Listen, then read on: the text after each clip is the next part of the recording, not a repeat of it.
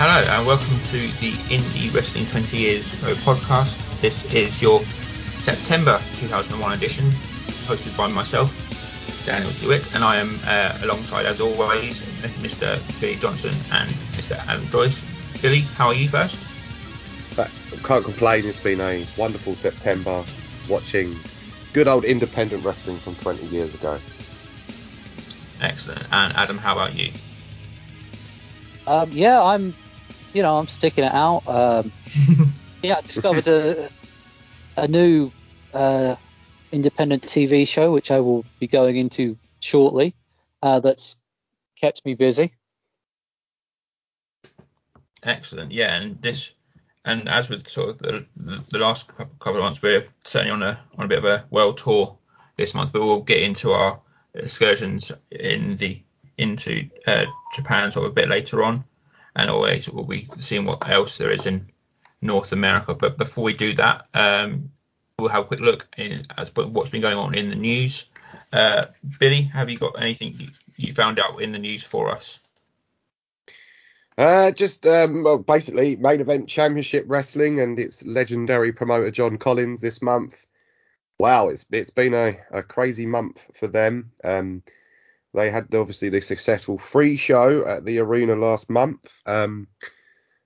They got Todd Gordon involved to start help promote shows in that area to obviously get a paid audience in. Unfortunately, during the TV tapings that were happening down in Evansville, most weeks wrestlers were not being paid, which is not a shocker. And actually one week, John Collins' wife ended up phoning some of the wrestlers because their checks were bouncing. And she claimed that he had a heart attack. The next week he showed back up to the TV taping in Evansville and he all seemed fine and dandy. And of course this has left guys like Buff Bagwell has apparently quit the promotion, is not going back. Kurt Hennig has not seen any of the money that was paid to him. And yeah, by the end of the month, the promotion was pretty much dead, which is no surprise there. No, not really. They're really putting the ECW into MECW, aren't they? With the bouncing of the checks. I mean, and they're doing it, and he's managed to do it at a record pace, doing it within a month or so of starting up, not giving it a couple of years. But yeah, reading through some of the stories of Kurt Hennig going to the airport, trying to pick up his ticket that he was told it was paid for, finding out it wasn't, going home, trying to call the promoter to get that ticket paid for. He was then given the assurances it was, drives back to the airport, and lo and behold, no, it still wasn't paid for. So Kurt just had a quick couple of round trips to the airport, but stayed home. And then, yeah, Bagwell basically turning up, asking for money, not getting any, and then just basically getting back in his car and turning around, which you can't blame him for, to be fair, as much as we may not like sort of Bagwell's actions over the past sort of few months. It makes sense for him not to wrestle if he's not getting paid. Adam, how are you? What have you found in the news for us? The power couple of Memphis has broken up. Jerry Lawler and the Cat are no longer together. I should be shocked at this, but I don't know. I'm they've. The thing that was probably pulling them together best was they're in nice high paying jobs, nice touring all over the country, and now they're not. It meant they actually had to spend.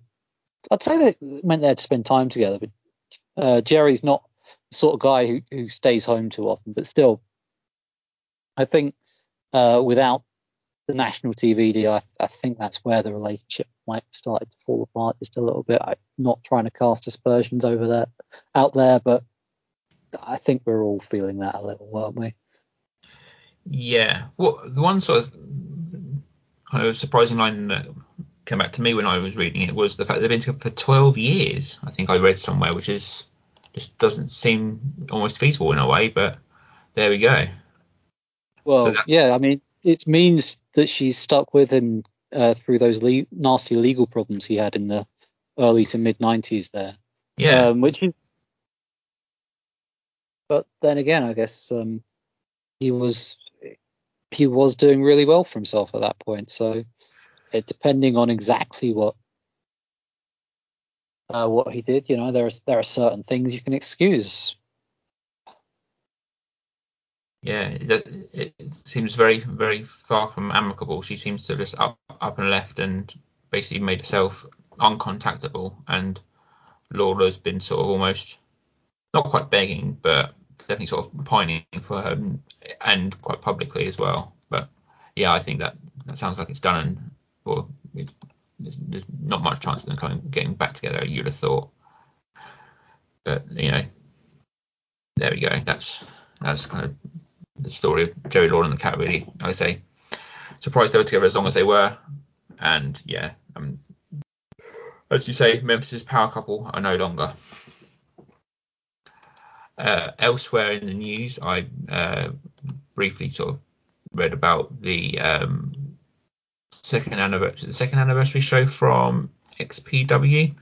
They ran it in Los Angeles. Kid Chaos winning a tournament, and Rob Black, who's still running it, suggesting that they're about to get a major TV deal. That seems to be a thread of a lot of things going on in independent wrestling at the moment in North America. Loads of companies and would be promising TV deals are coming here, there, and everywhere. But if TV networks aren't going to pick up the WCW spin-off shows that WWF were touting a few months ago, I'm not sure what chance many other companies will do with much less money and far fewer talent. Do Vivid Video have a television channel in the US? I'm just asking.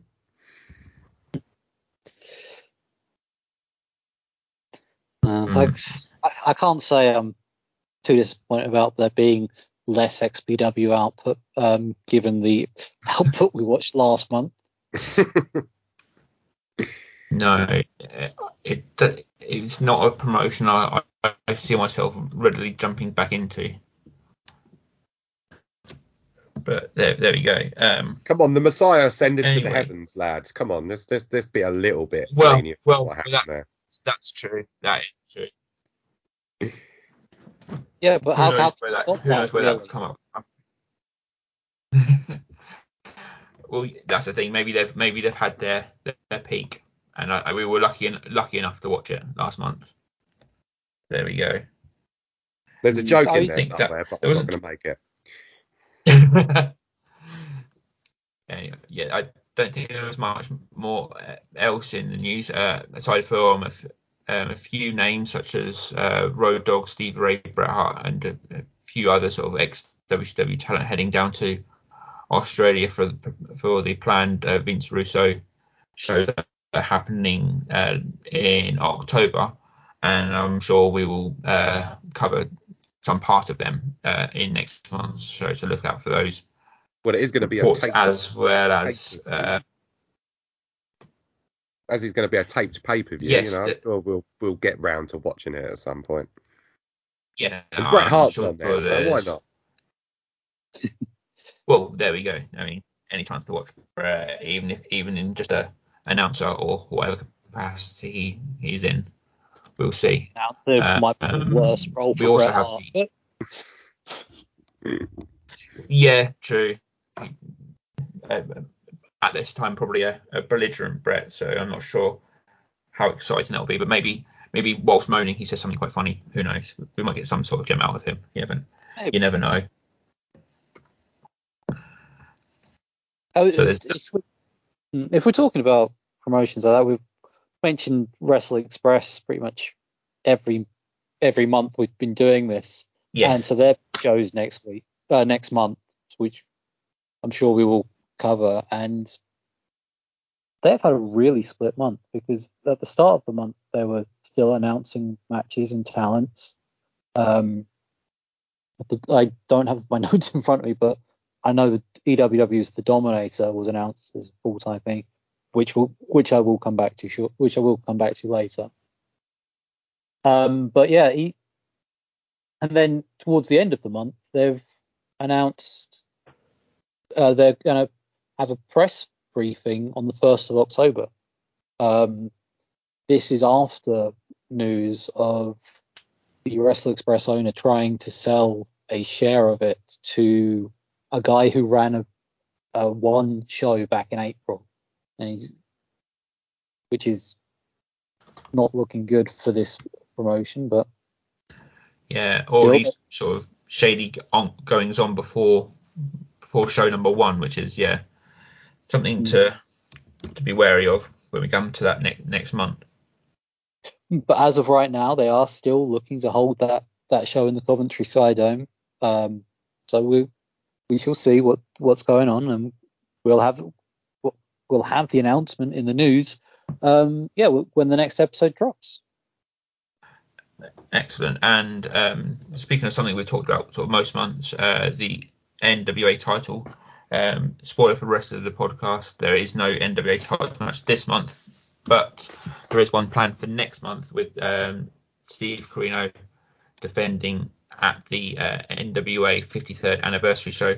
Hopefully that's planned to be against Hashimoto, but currently the plans for that match seem to be a bit up in the air. But hopefully, if not Hashimoto, there will be a title match of some sort we can talk about next month. But enough about promoting next month. I think we've promoted quite a bit for next month. Let's see what's on the docket for this month. And first off, it is my match, my first match, and it comes from the HWA, so which was a WWE developmental territory, and that match is Kiwi and Johnny the Bull versus the Island Boys.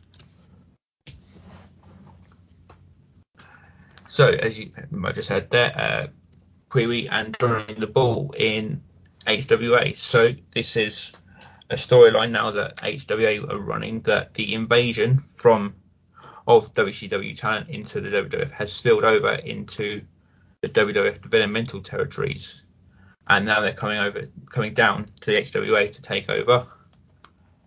And defending the sort of honour, if you will, of the HWA are the Island Boys, Chemo and ECMO, who you may sort of recognise will become a 3-minute warning in the next sort of few years, and then Rosie and Umaga after that. So I picked this match just to see how they sort of started off.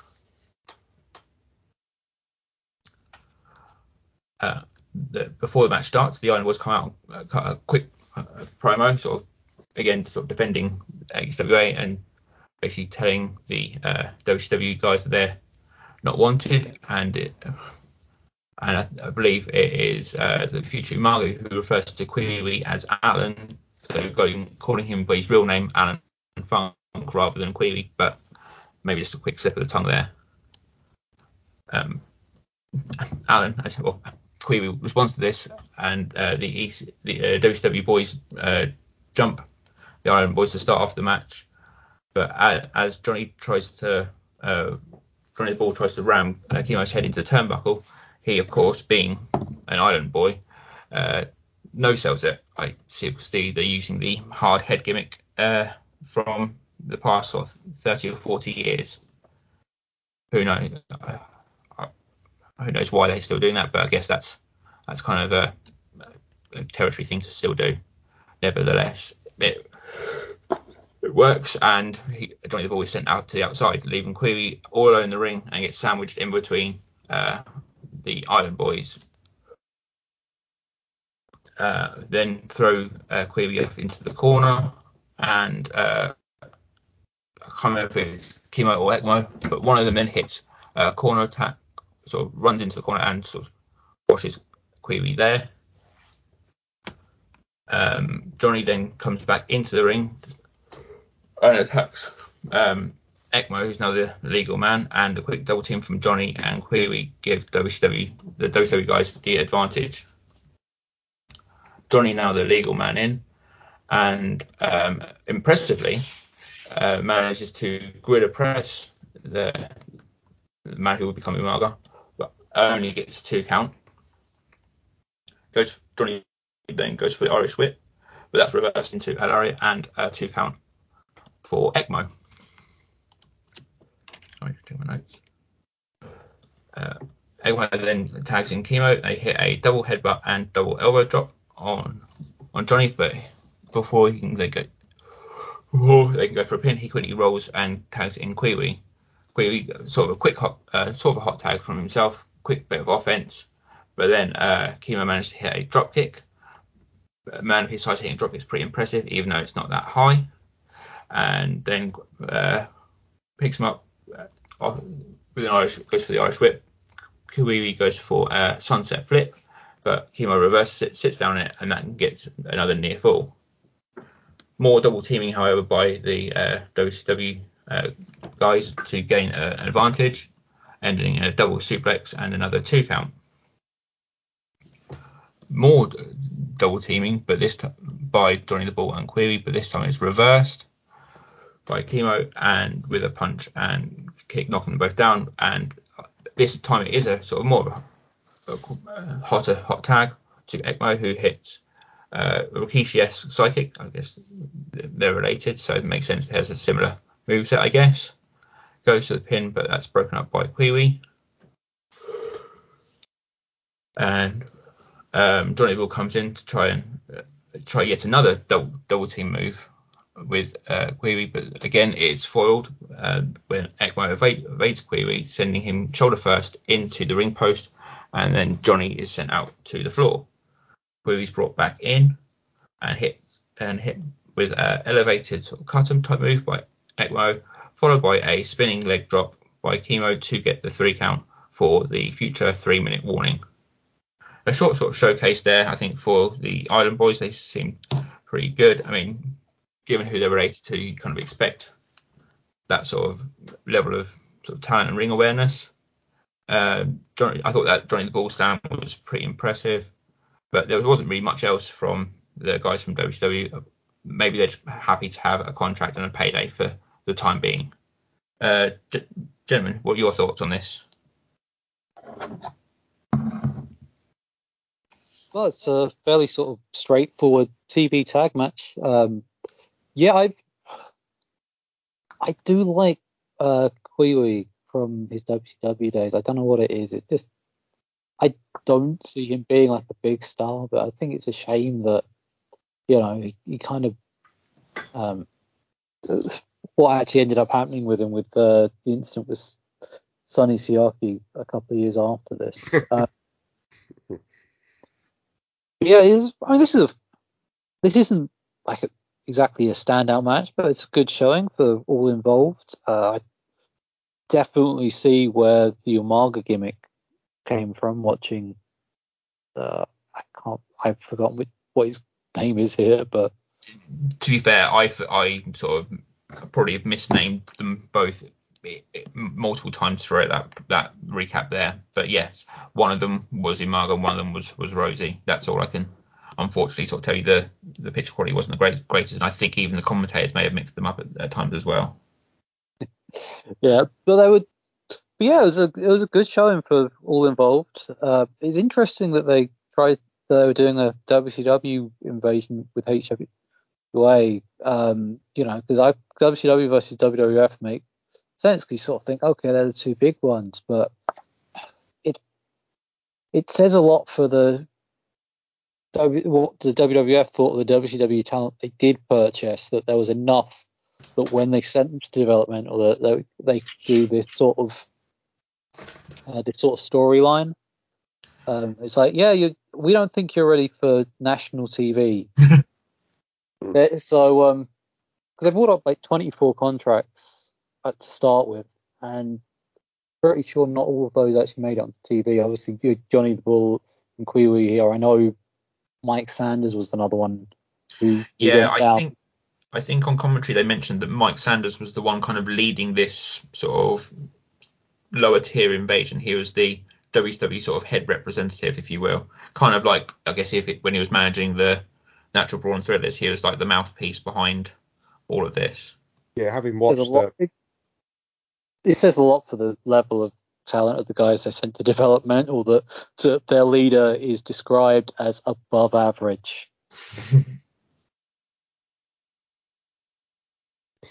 So I've been watching a bit of HWA TV, and I can confirm that Mr. Above Average is their leader, and he's brought in guys like Jamie Noble, Jimmy Yang, Kiwi, Johnny the Bull. So yeah, it's something for them to do. I believe Hugh Morris will be down there at some point as well, and there'll be D'Lo Brown will be coming into HWA as well shortly. So it's something for them, for the local audience. Sells tickets. Not that there's going to be many people at these shows, but no, pretty average TV match that we had here between the two teams. Like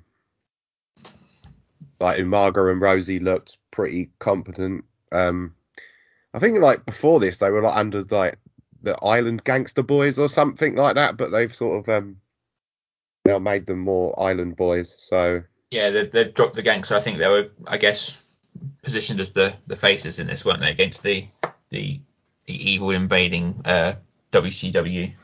But I guess it sort of shows that at least, like with WWF buying the contracts, at least they were sort of, I guess, farming them out to territories and trying to get them sort of seasoned, and maybe sort of, as you mentioned, with like people like Jamie Noble, they'll eventually bring them up to the main product at some point, not just sort of buying them and then leaving them sat at home for the most part. Yeah, at least they're doing something, and they all can't be Exactly. in OVW as well. So it's good for them. It's like I believe Nigel McGuinness was in HWA at this point as well. Yes, So he was on their Brian Pillman card last month. He was the opening match. That's right, and so they've got quite a lot of good talent down there, and there's another guy that JR seems to be banging on about all the time on his Ross reports on WWF.com.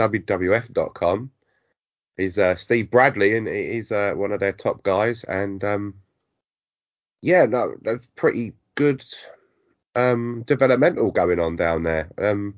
Some of the TVs were worth watching. They're just having some decent TV matches with a decent storyline, which is WCW invading HWA, and it actually, on a smaller scale, sort of better than the alliance stuff that's going on in the Fed, which is a bit bizarre, really. But hey, Les Thatcher seems to understand interpromotional war better than Vince McMahon. Who would have been shocked about that?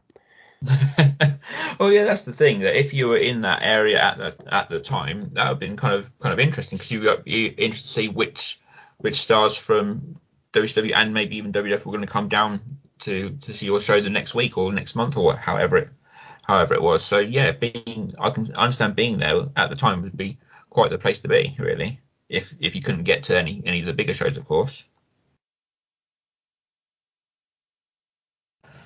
Cool. Right, on to our second match for today, and it is I think this is Adam's first choice. It is a women's match between Molly Holly and Kat LaRue. Adam, over to you. Yeah, so like I said earlier, I've recently discovered IPW Hardcore. They've just started on Florida local TV at this point. They've only done, as of this recording, 6 episodes. And so I watched all the episodes this month, which had some interesting aspects to it. They've got a guy called Devin Nash. Hey. Oh, lovely. Who is only he's only about 6'3" and looks like he weighs about as much as both of Kevin Nash's arms put together. But I'd say he's cosplaying really badly as Kevin Nash, but cosplayers put a lot of effort in. It more looks like he's found a Kevin Nash Halloween costume at the dollar store. They've also got various names that will probably crop up on this podcast a lot. Black Nature Boy Scoot Andrews, who I'm sure we will cover at some point, probably very soon actually. They also, one of the matches they had this month featured the Shane Twins, who I think the match of theirs I saw on this show was probably the best they've looked. I mean, granted, they were still very green, but even when I saw them several years after this, they were still very green. So that wasn't a factor. They weren't quite as inflated as when they appeared on SmackDown. I don't know what that says about them. Obviously, their careers never quite reached the heights it looked like it could do. Obviously, the first time they appeared on national TV, Vince Russo decided to dress them in skin suits and call them the Johnsons, which because they were under masks, they might have recovered from. But unfortunately, the next time they appeared on national TV was a few years later, and you could see their faces, so they couldn't really get over that. But yeah, there is a lot of names sort of come up. Like the main event of the last TV of this month featured Jimmy Ray, a great little talent, who I don't know if he sort of, I think he did hit his ceiling in TNA, but still he put on some entertaining matches. My biggest issue is really the commentary team. They've got one guy who I think will become famous in about a year in TNA for an incident in a trash can.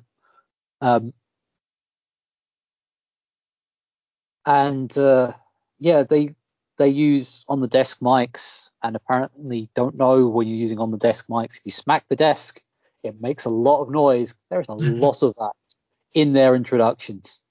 So the match, like you said, the match I'm doing is Molly Holly versus Kat LaRue, because a lot of these guys on this show are Malenko's trainees, and I think Molly was also trained by Malenko, if I'm not mistaken. So she's kind of, doing him a favor by appearing on this show. This match is, for whatever reason, for a hardcore TV show, they edit the matches down because it's a roundup show. If for some reason the only bits they edit out are anything that happens outside the ring, as I will go into in a minute, which is fine. It just seems weird when you call yourselves hardcore that the bits outside of the ring are the bits you don't show in your TV show. The unedited version of this match is also on their YouTube page, but quality is so poor. The lighting that they have used looks like they were expecting only to be a radio production, because you can't see a damn thing that's happening in that arena. The camera's all out of focus. Somehow they managed to clear it up for the TV show, which I'll go into now, as I realise I've got the wrong page open for my notes. So there's no entrances on here, but like I said, they had to edit everything down for TV. The match graphic comes up, and the first thing I think is it's superior to the one used for the main event of New Blood Rising last year. In other news, water is also wet. So, lock up, arm drag on LaRue. Before I go on, I'm going to bring up LaRue's ring gear here, or lack thereof. She's wearing like what describes a party dress. I think she's trying to go for something, but there is no female athlete in any other sport who would wear anything like that, because it's kind of flowy and it ride up. It would just get in the way when you're trying to move around. Also, I mean, I can't speak from experience in this, but I don't think it gives the right support in certain areas. I get wanting to wear something to sort of stand out, but this is the wrong decision. So another lockup. Kat goes behind, but Molly gets out and arm drags into an armbar. Announcers bring up Jack Tunney as the WWF president, which would be a funny line if I hadn't seen anything else they'd announced over. Sadly, they're just evidence you can't just sit down and call a wrestling show. There is a learning curve before you can offer credibility to this product. Kat escapes the armbar, but Molly rolls through with La Magistral for a 2 count. Another lockup, and there is something about LaRue's lockup I am just not a fan of. I think it's too open. I mean, if I saw her in a babyface match, I'd pop for the heel just chopping her straight in the throat if she tried to do that lockup with a veteran heel. It's supposed to be a real battle, and if you leave yourself open, you get hurt. Any boxer will tell you that. So Molly ducks a clothesline and takes LaRue out with a head scissors. LaRue rolls, and there's an awkward camera cut, which I later found out is 30 straight seconds of stalling. I can understand why they cut that out of the TV broadcast. LaRue guillotines Molly on the top rope and gets back in and gets straight to putting the boots in. Molly gets dragged to the corner where she sits on the where LaRue sits on the top rope and chin locks Molly, lifting her off the ground in a spot that looks really rough, but at the same time is a good solid heel move. After she breaks on the 4 count, she does it again. Then she follows that with a nice looking bulldog from the top, which gets a 2 after a passable looking stomp. At this point, I realise the commentary is a second or so ahead of the action, and sort of they're calling kickouts just before they happen. It kind of takes something out of it for me. There's a weak looking clothesline, and Molly is really selling quite well here. Sadly, that just highlights the fact that Kat really isn't. So Kat scoops up Molly, and something happens where Molly kind of falls over the ropes. A short fight on the outside is trimmed out of the TV footage, and Kat throws Molly in. Molly slides out of another slam attempt and gets a 2 on a roll-up. Kat responds with a nice-looking clothesline. A couple of mean-looking hair whips followed by a slam, and Kat goes for a rolling splash but gets Molly's knees instead. Molly fires up and nails some clotheslines and a dropkick before dragging Kat to the corner.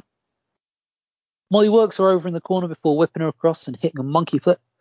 She then throws her back into the corner, and the commentary team even says, "What the heck?" which kind of preempts what's about to happen as Kat sort of drops her and goes for the Flair corner pin, although she doesn't really hook her feet on the ropes, but still picks up the surprise win.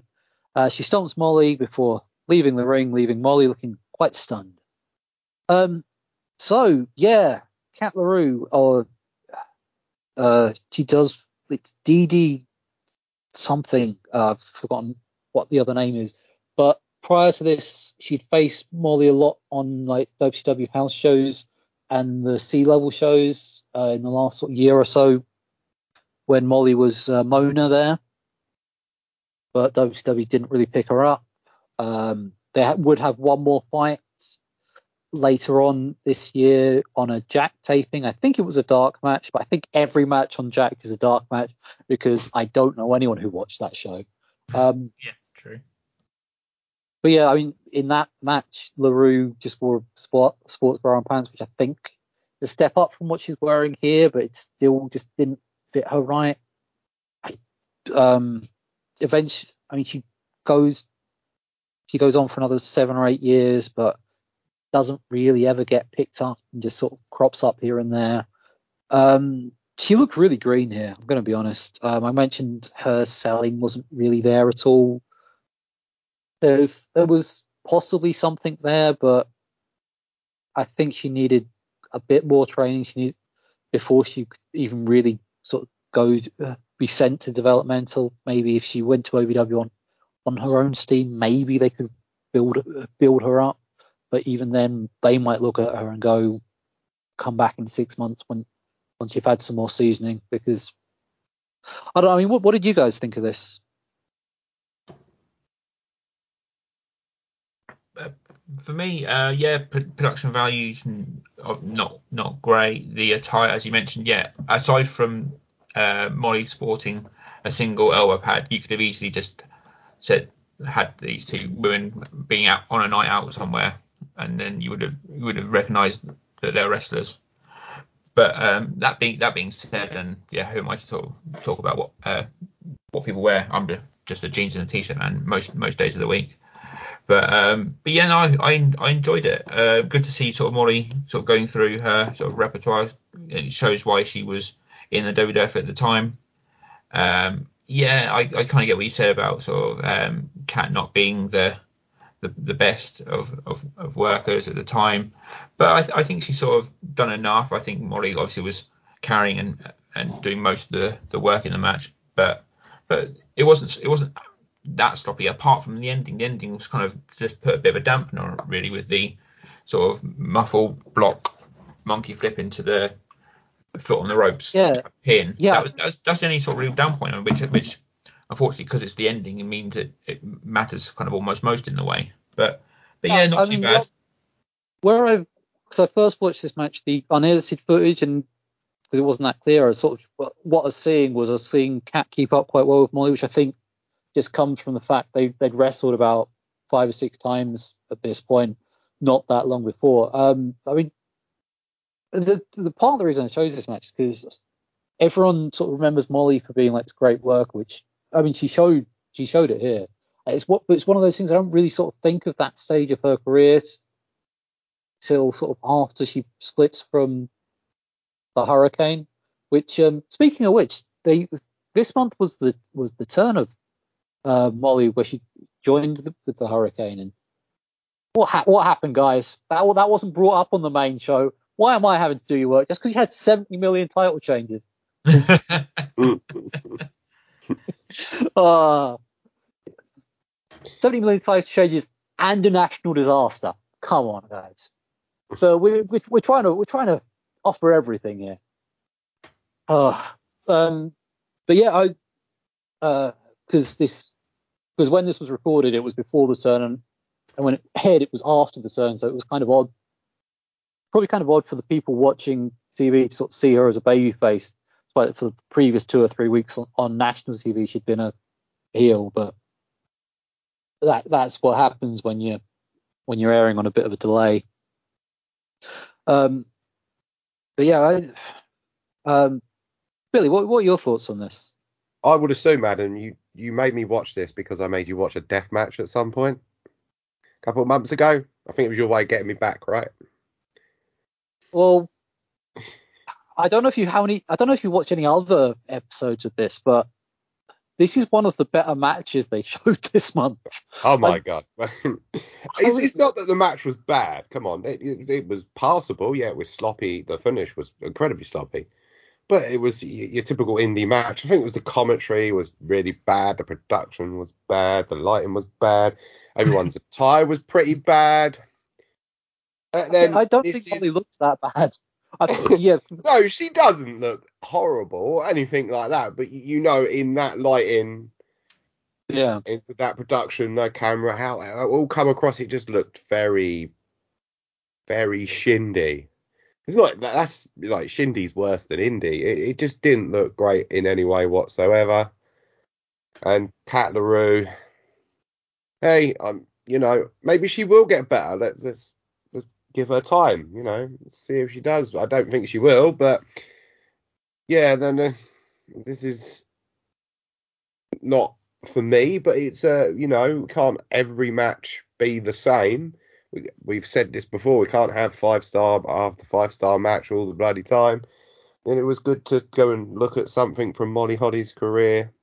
Like you said, Adam, before she becomes Mighty Molly and then goes on to what she does do in the Fed.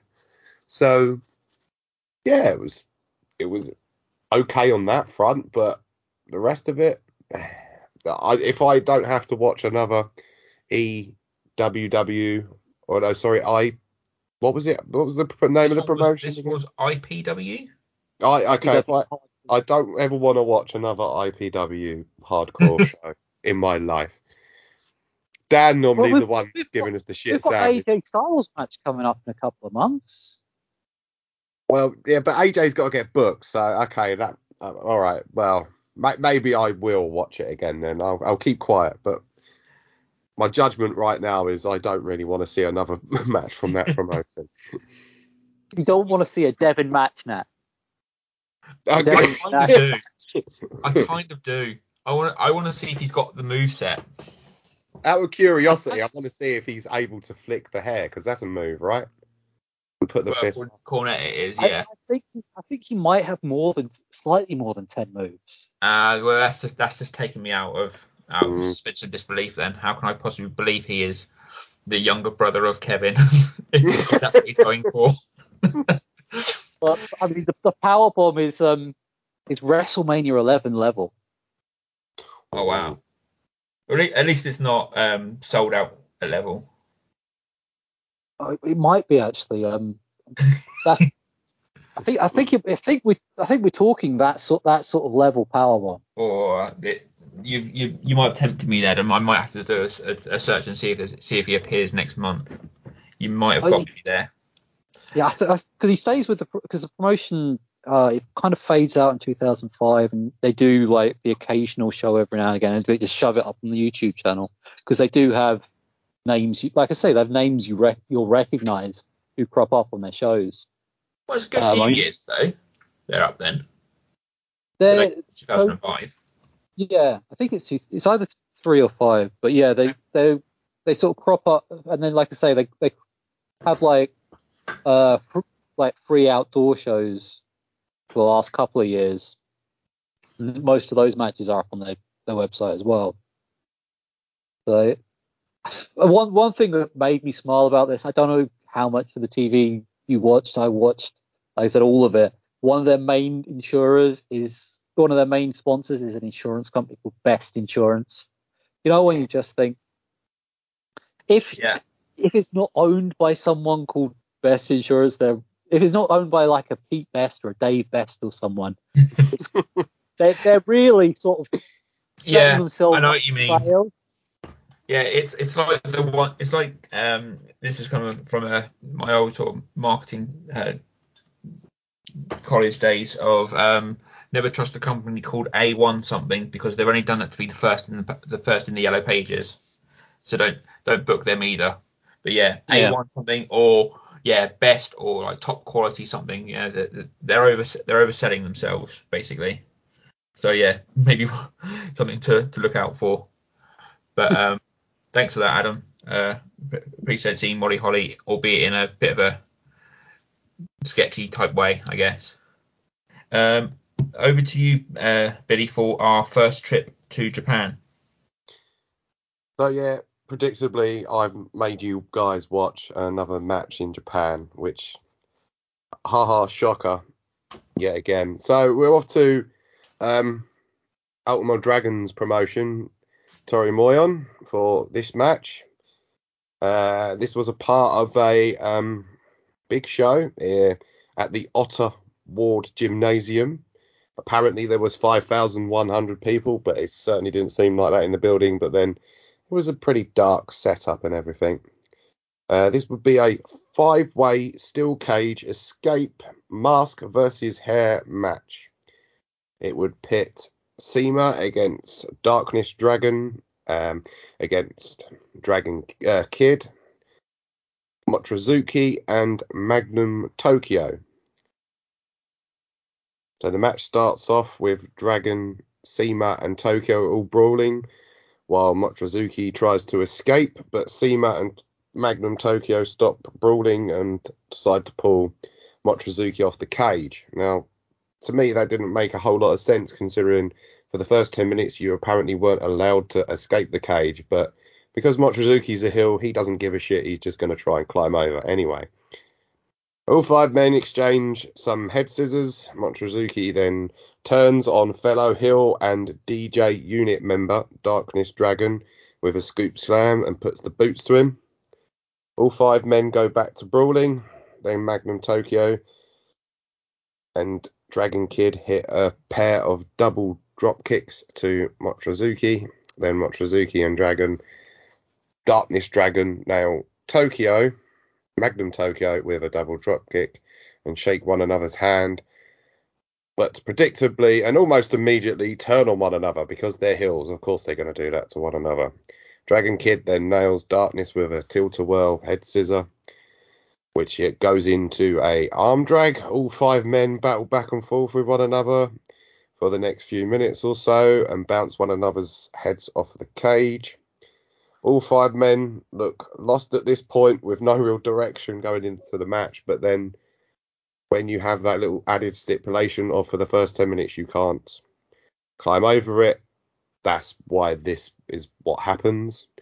Mochizuki hits a standing sky twister press to Magnum Tokyo as Seema and Dragon Kid and fellow unit, they're in a unit together, they start going at one another.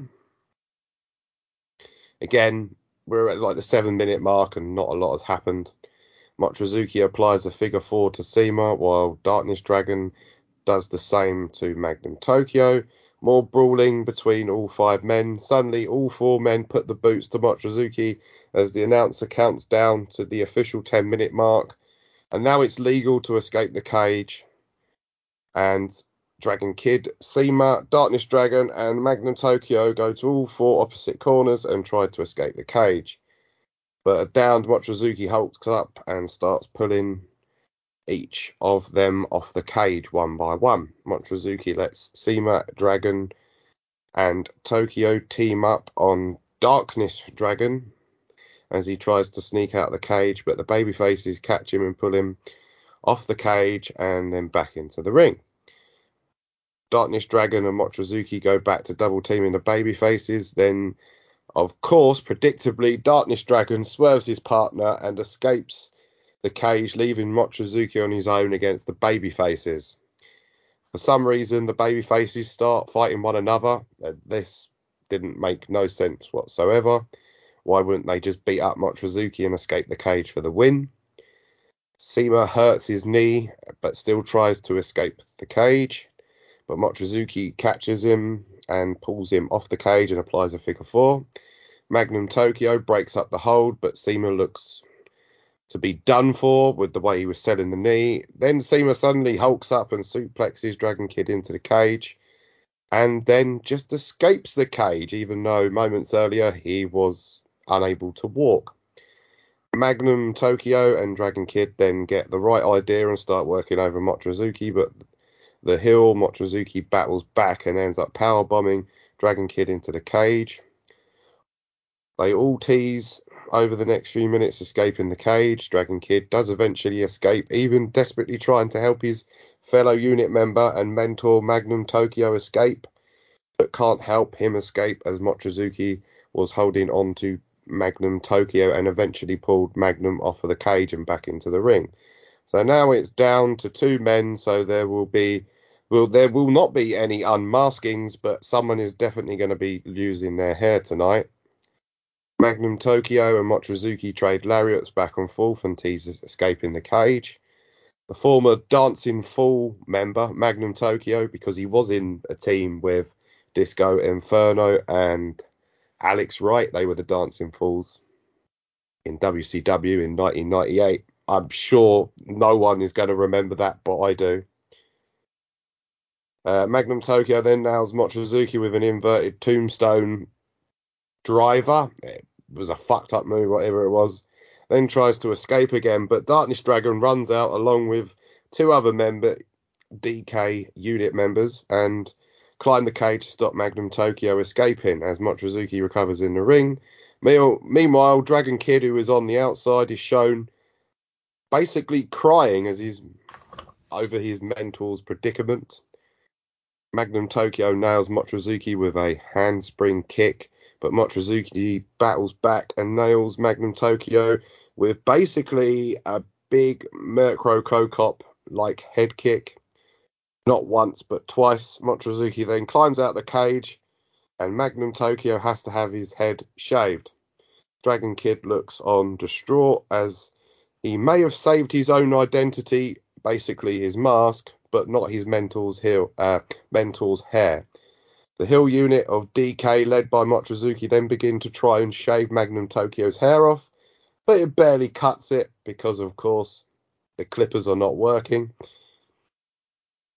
As Mochizuki and the rest of the DK unit all stand around laughing maniacally and cutting a Japanese Hill promo, as Dragon Kid is yet again shown on the outside crying. Well, okay, I remember Adam sort of saying that he thought this was a clusterfuck. Yes, it was a cluster at times, and at times it really didn't make a whole lot of sense. But you have to sort of be able to follow the context of the story, which again, sort of throwing you into watching Terry Moyon for the first time, you're not going to understand the story. So I kind of get your point of view from what you were saying there, Adam. But you have to remember that this was all about basically 2 units coming together. The Hills didn't have the advantage because it was 2 of them against 3 of the babyface. And Yeah, if you're definitely gonna like the story if you know the story going in, but if you don't, you're probably not gonna say this was the best match in the world. But I enjoyed it, and yeah, I did like Dragon Kid's selling. He was basically doing the Onita crying on spot on the outside. I thought that was a nice touch. It added a lot of drama and tension to the finish, which was not too bad. What about you, chaps? What did you think? Uh, I mean, yeah, I didn't know the story, so I was a little bit lost to begin with. Um, I I said you said I mentioned about it being classified. I didn't actually watch it till earlier today. Oh, Um, okay. but it's just five Five guys guys in in a the ring. cage, yeah. It's like I feel this will not be the first time we are in a comparable situation to this. Not a big fan of multi-man matches.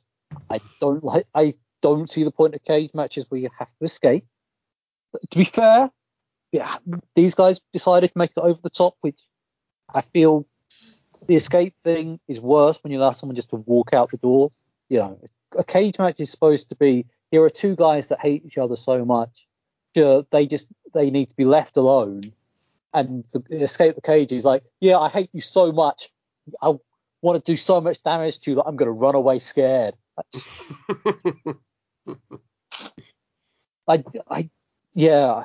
Um, Also, if you're going for a door, Hulk Hogan can make it over the damn cage. Granted, he need holes the size of pizza boxes, dirt, but he still did it at WrestleMania 2.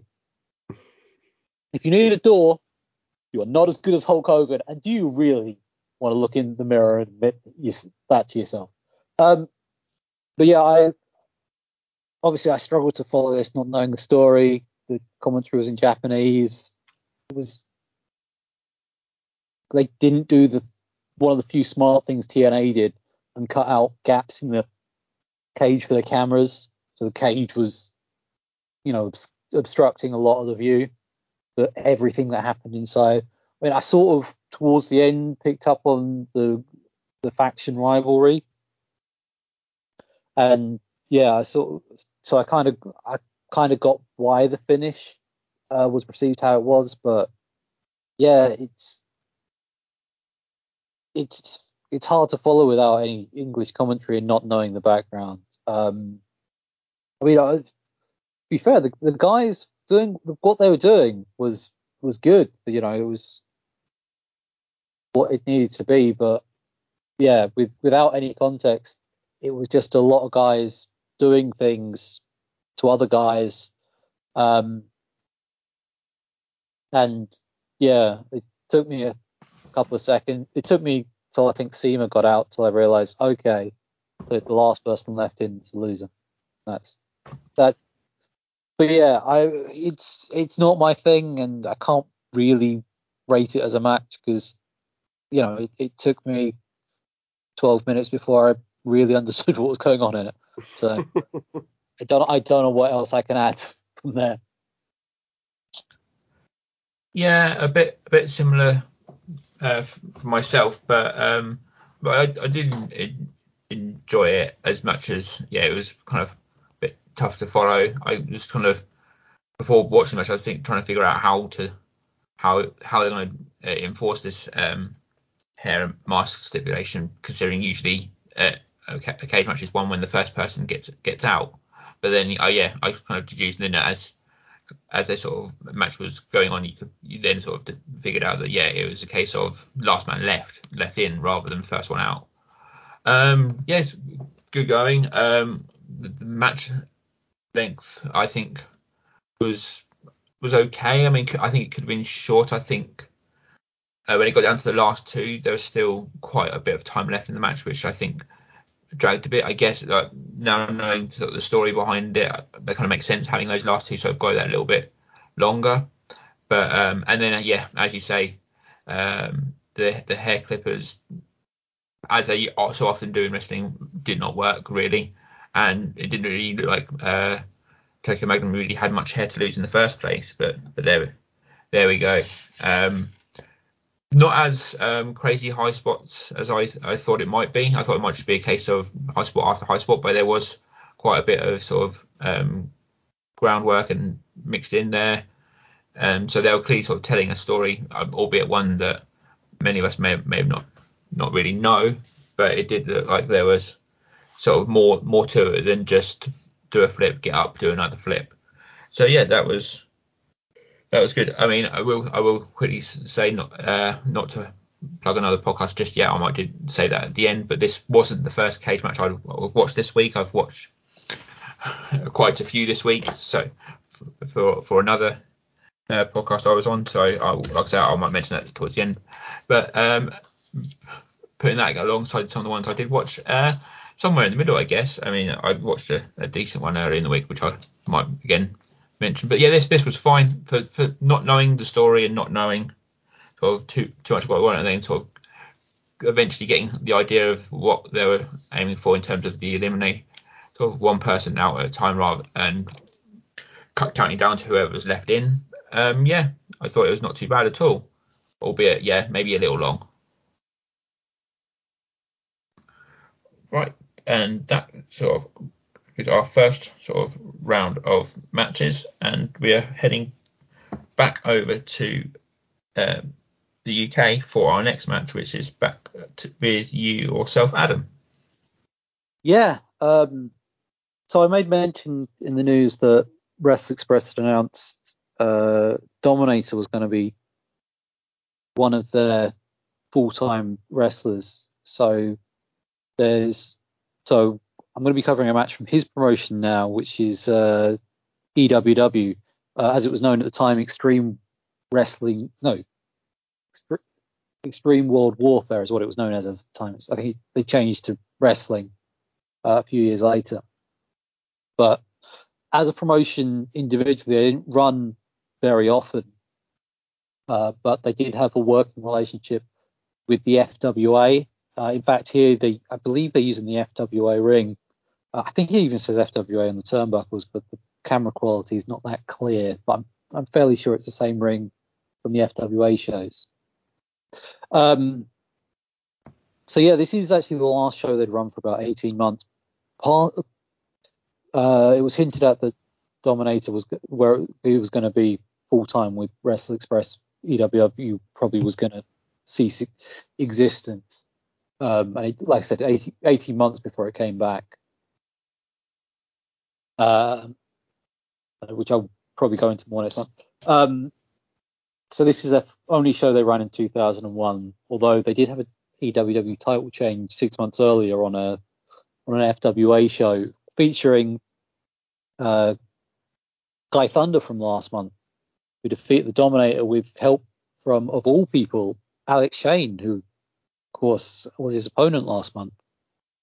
He was supposed to defend the title on this event, but a back injury would meant he had to vacate the title.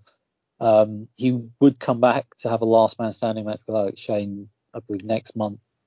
But his career pretty much dried up after that. He only made sporadic appearances before dropping off the radar. The match I'm covering today is an I Quit match between Johnny Storm and Stevie Knight.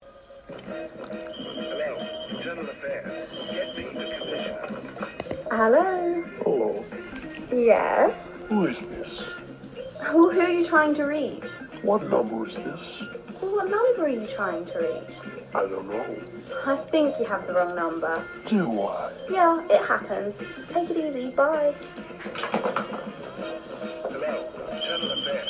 Get me the commissioner. Hello. I'm sorry. I guess I dialed the wrong number. So why did you dial it again? To apologize. That's okay. You're forgiven. Bye now. Wait. Don't hang up. What? I want to talk to you for a second. They have 0898 numbers for that. Bye.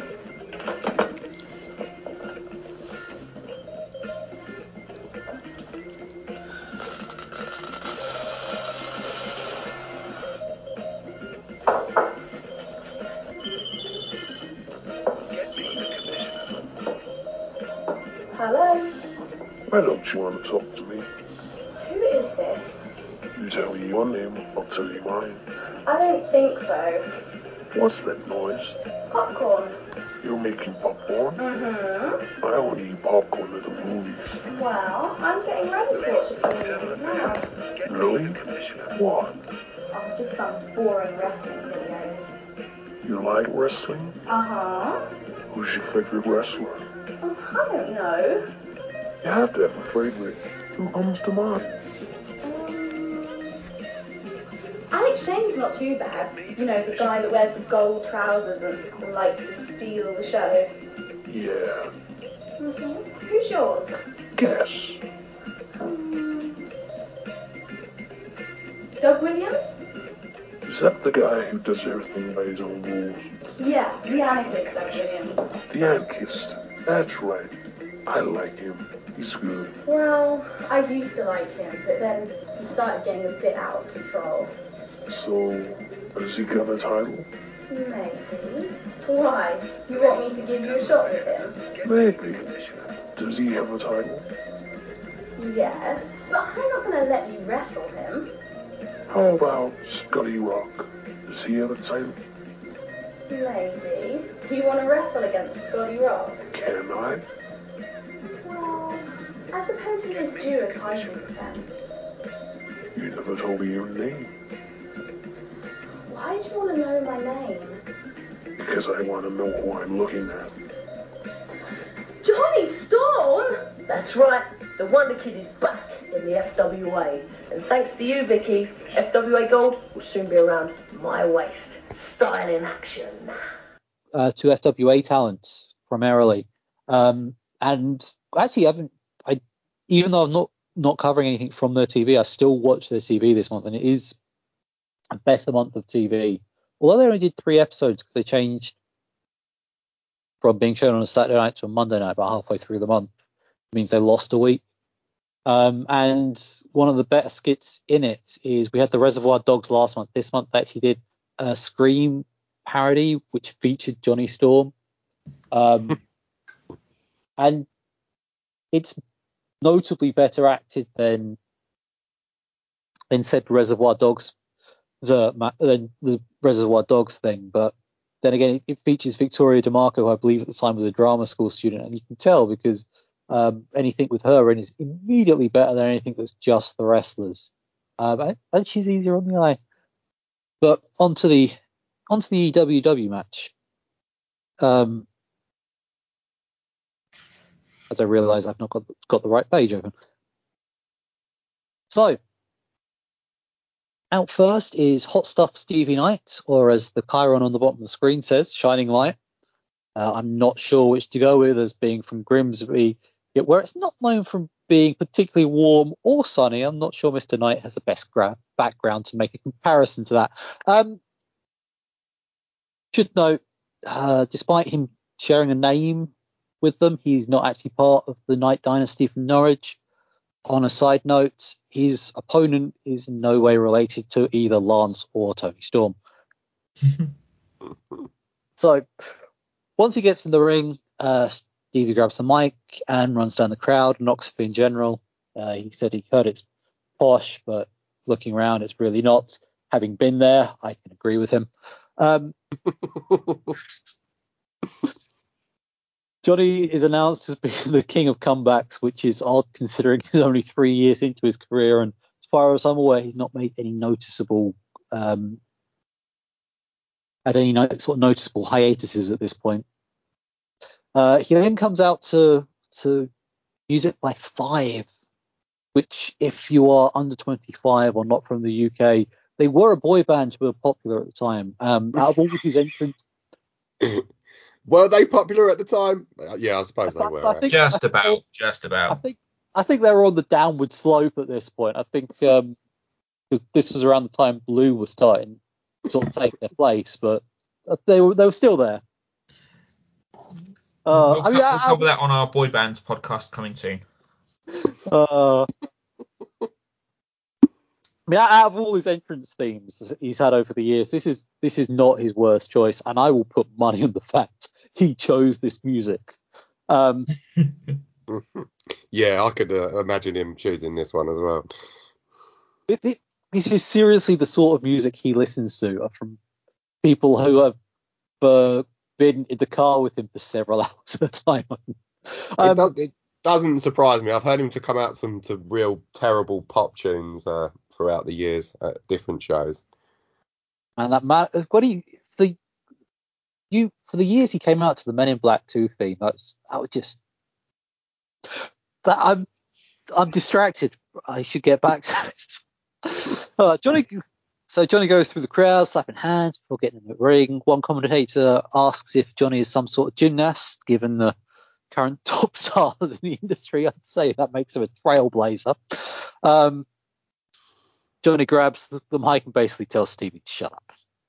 So the bell rings. Stevie is still outside the ring. He takes his time getting in, but before he does that, he grabs the mic, tell the crowd off again, and they get ready to start. And Johnny's out on the outside to hug it out with the granny that Stevie was insulting.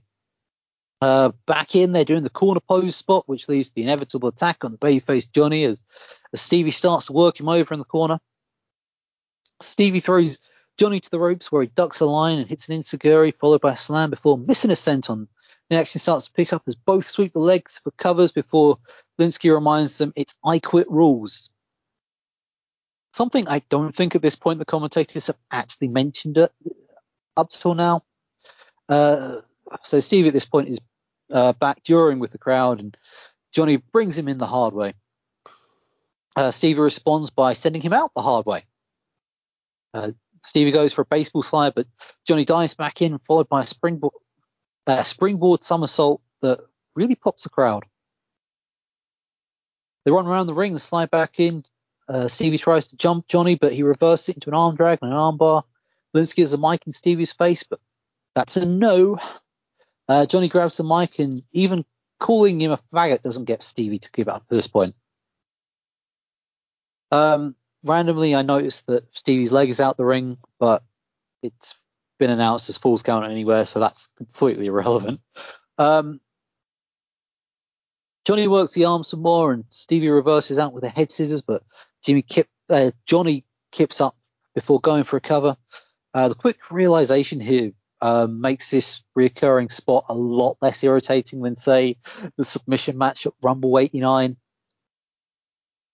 Johnny keeps on the arm, but it's stopped with a good old Greco-Roman rake to the eyes. Stevie beats Johnny down and chokes him with the ropes. Linsky goes to see if he'll say I quit, which means Linsky doesn't grasp the concept of what choking does to you.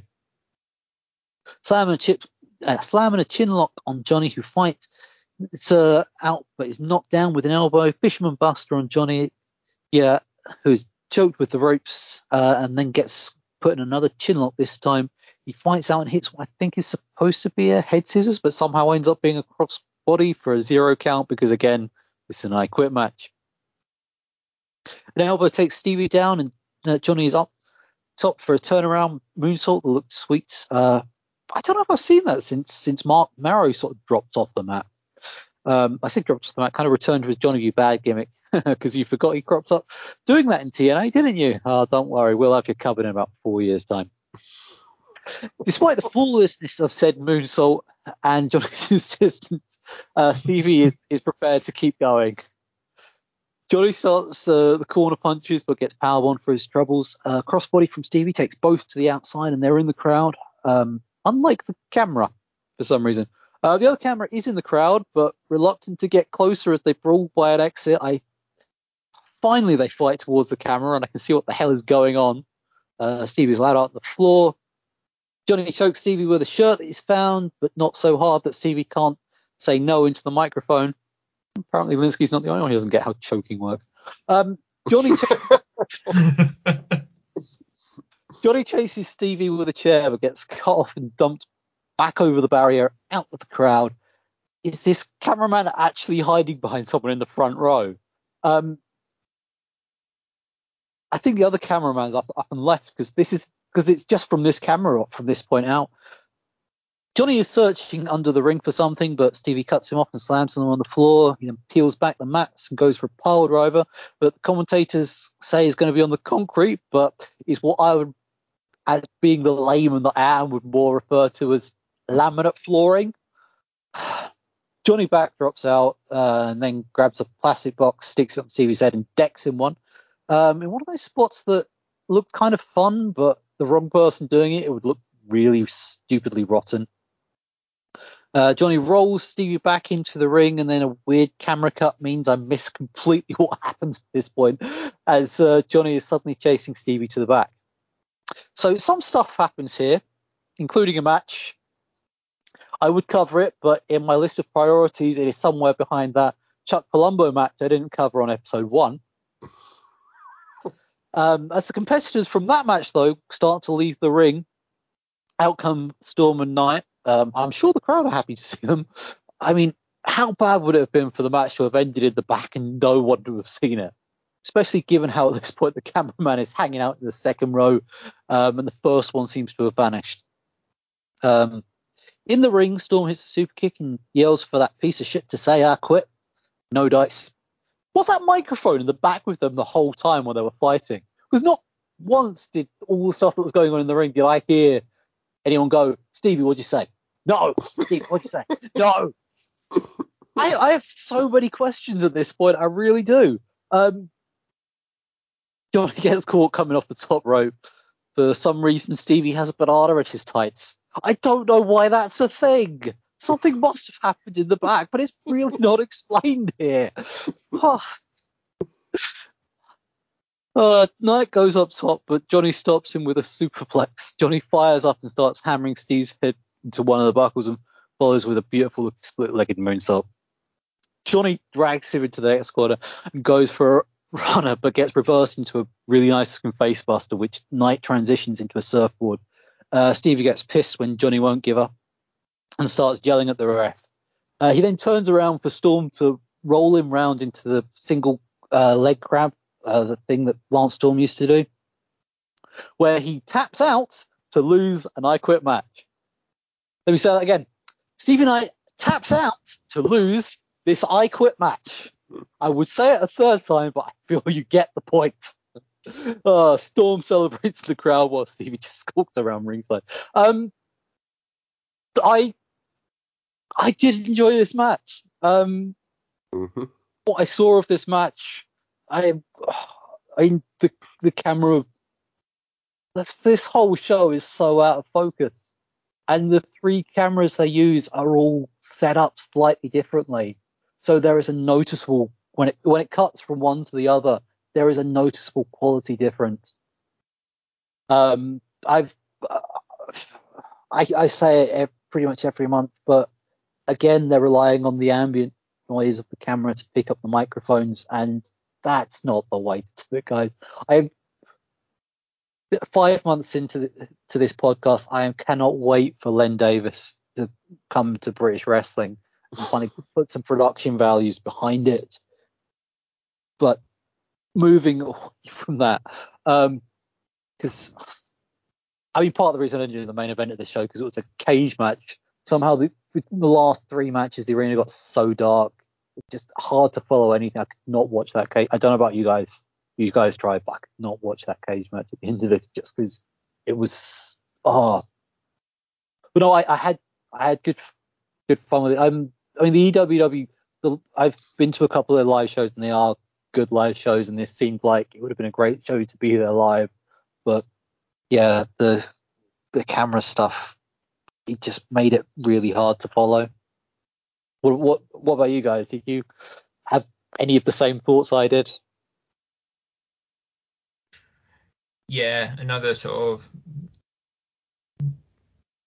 of technical not so masterpiece here, but I guess that's the well, I guess they had sort of on-screen graphics and stuff like that, so there was some sort of at least post-production put in, I guess. But I mean, that's the joy of the indies, isn't it? The quality of camera work and so forth varies from match to match, let alone month to month. So it's something we sort of, I guess, just having to sort of get used to and sort of take as part of this journey, that we're not gonna always see the greatest production values out there. But in terms of the match itself, once it eventually got going after all the sort of grandstanding and promos and all that stuff beforehand, I thought it's really good. The only sort of part that took away from me is the fact that they needed to stop for half an hour before continuing the match. That kind of was a little bit sort of annoying there. So watching the match, then it kind of stops. Someone comes out to apologise for the fact that it stops. I thought, well, that surely can't be the end. So yeah, so sort of scrolling through, trying to find when it resumed, but pretty good sort of throughout from to you guys. Yeah, so you might have forgotten the I quit kind of stipulation parts through the match, but in general, yeah, pretty well worked, and it wouldn't if they appeared on another show, if we watched them again in a month or so time, I wouldn't be too unhappy about seeing them do something similar like that again. Yeah, I must admit, it going through the other match, had it been a rinky-dink promotion on the other side of the pond, I might have been a bit more upset about that. I mean, obviously, I pointed out the logical fallacies of the way they worked it, but yeah, because I believe there is actually someone soon a match which starts in the ring, goes out through the back door, and then doesn't finish up till the show the next night. Yes. That may be on the show in a couple of years. And yeah. It's and it doesn't hold the same appeal as this match does. I must admit, I was caught off guard when I thought, when they went to the back, I'd missed the finish. I had to rewind it and check. But yeah, Billy, what did you think? You sort of said some things in the chat to me about it earlier. Yeah, I really enjoyed the first 5 minutes. Just it took me back to a bit of a simpler time. You used to be able to attend BritWres shows, and it wasn't all like 4.5, 3.5 star matches on the card. You'd have something like this where for the first 5 minutes, the heel, Stevie Knight, would just come out and just absolutely tear into the audience, but no apparent rate. Well, just to get some heat, and that obviously the crowd would get really peed off with him, and really want to see him lose. And then obviously Johnny Storm would come out to 5, and everyone would go absolutely mad, and the granny would be happy to see him, and it's just silly little things like that I miss about like today's modern British wrestling. And it was just nice to see it again, and it performed pretty well. Now, I got to say, I've always had a soft spot for Stevie Knight because he was always very nice to me whenever I used to see him at FWA shows in Broxbourne. He was always a nice bloke, and he just come out here and he just completely healed it up, and the crowd was really wanted to see him get his comeuppance. The match was secondary to that first 5 minutes. They didn't have to do anything after Stevie's promo. They could have just like continued to go back and forth on the stick, and the crowd would have been more into that than what they ended up doing, which was pretty simple match and just a lot of fun.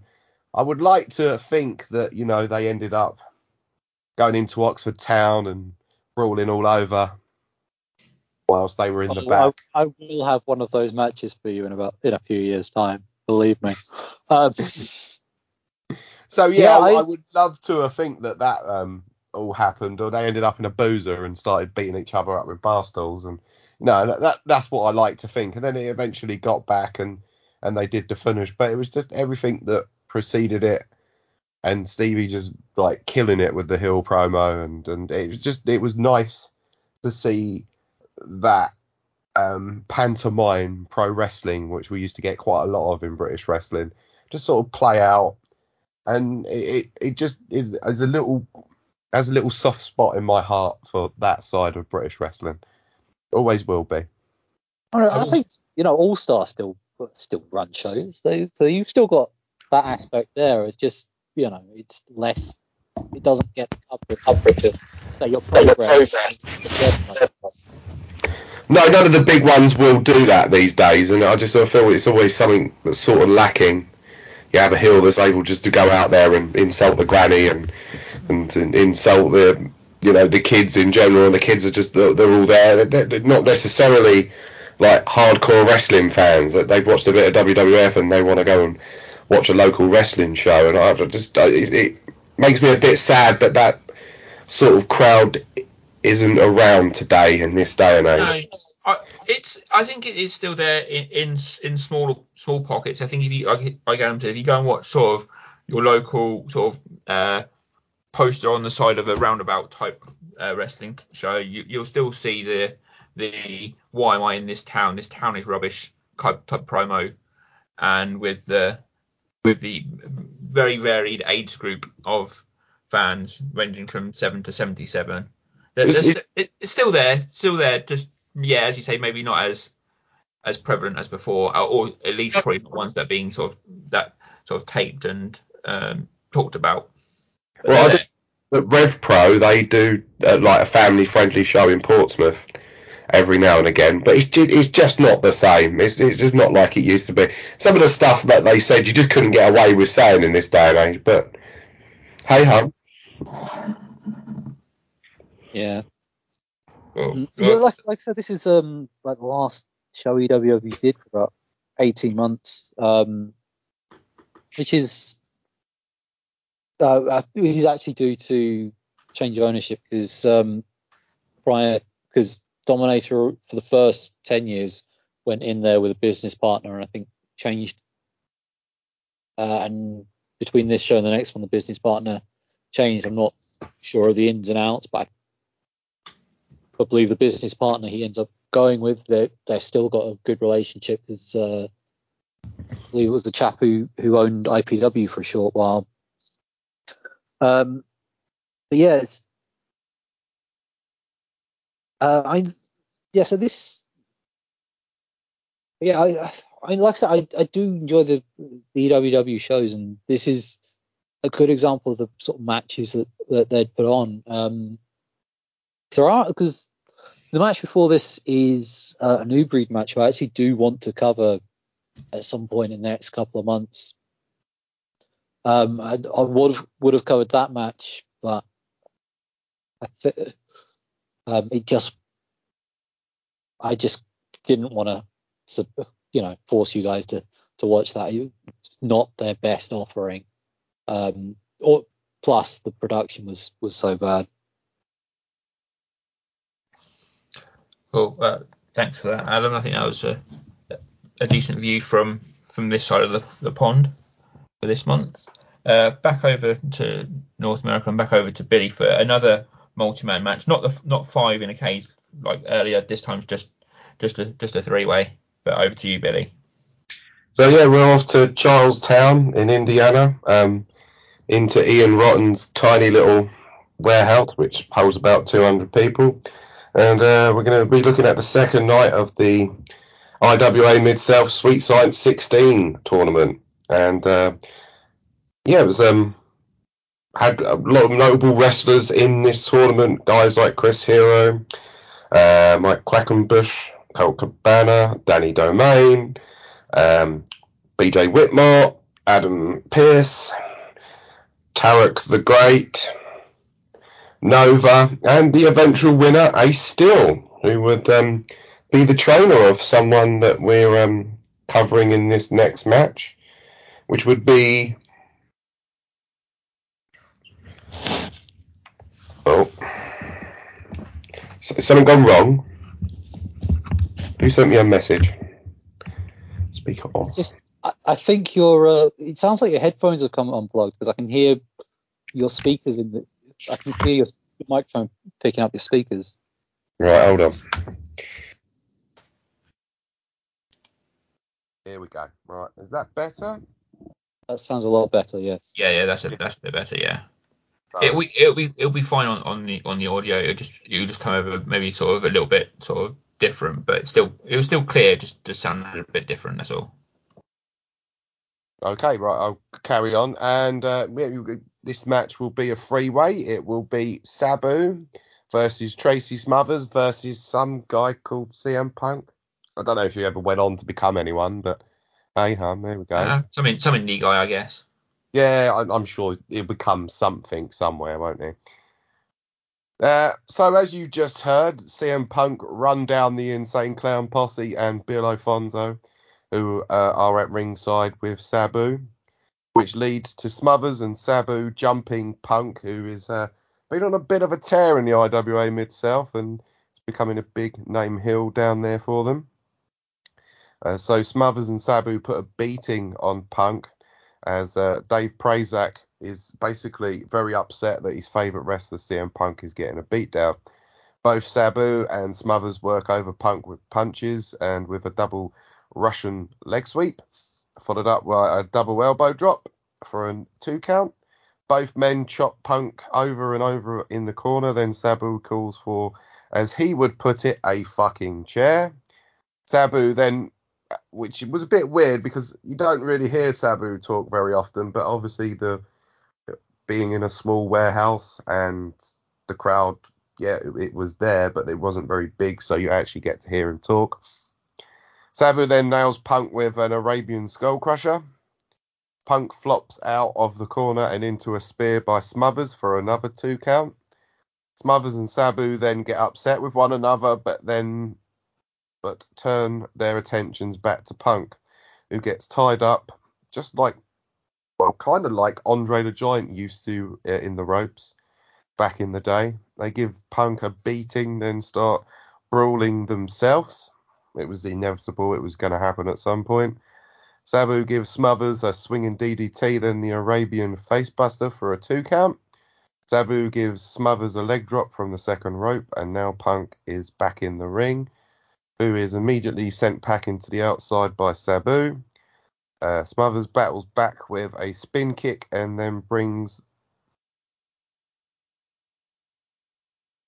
then hits a baseball slide to Sabu, which sends Sabu into the crowd. Punk then springboards up to the top rope and flies off with a drop kick for a near fall. Punk works over Smothers with lefts and rights, then drops a double axe handle to Sabu on the outside.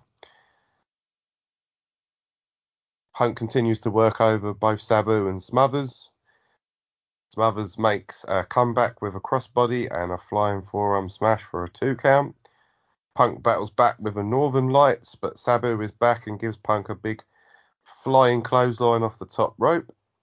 Sabu nails Punk with a swinging DDT, then sends Smothers and Punk to the outside. Sabu sets up a chair and dives out onto Smothers and Punk with Air Sabu. Sabu throws a chair on a downed Punk, then ICP set up a table. Well, you booked ICP, you might as well get them to set up a table. Bill Alfonso distracts Smothers. Sorry, gone a bit too much in there. Smothers battles back as Sabu is distracted with Punk by nailing him. Sabu whips Punk into some spectators. Smothers lays Sabu onto a table and climbs up to the top rope and flips off the IWA fans, which gives Sabu enough time to recover. Sabu nails Smothers with a Frankensteiner, then rolls Punk. Then in rolls CM Punk, who covers Smothers for a near fall.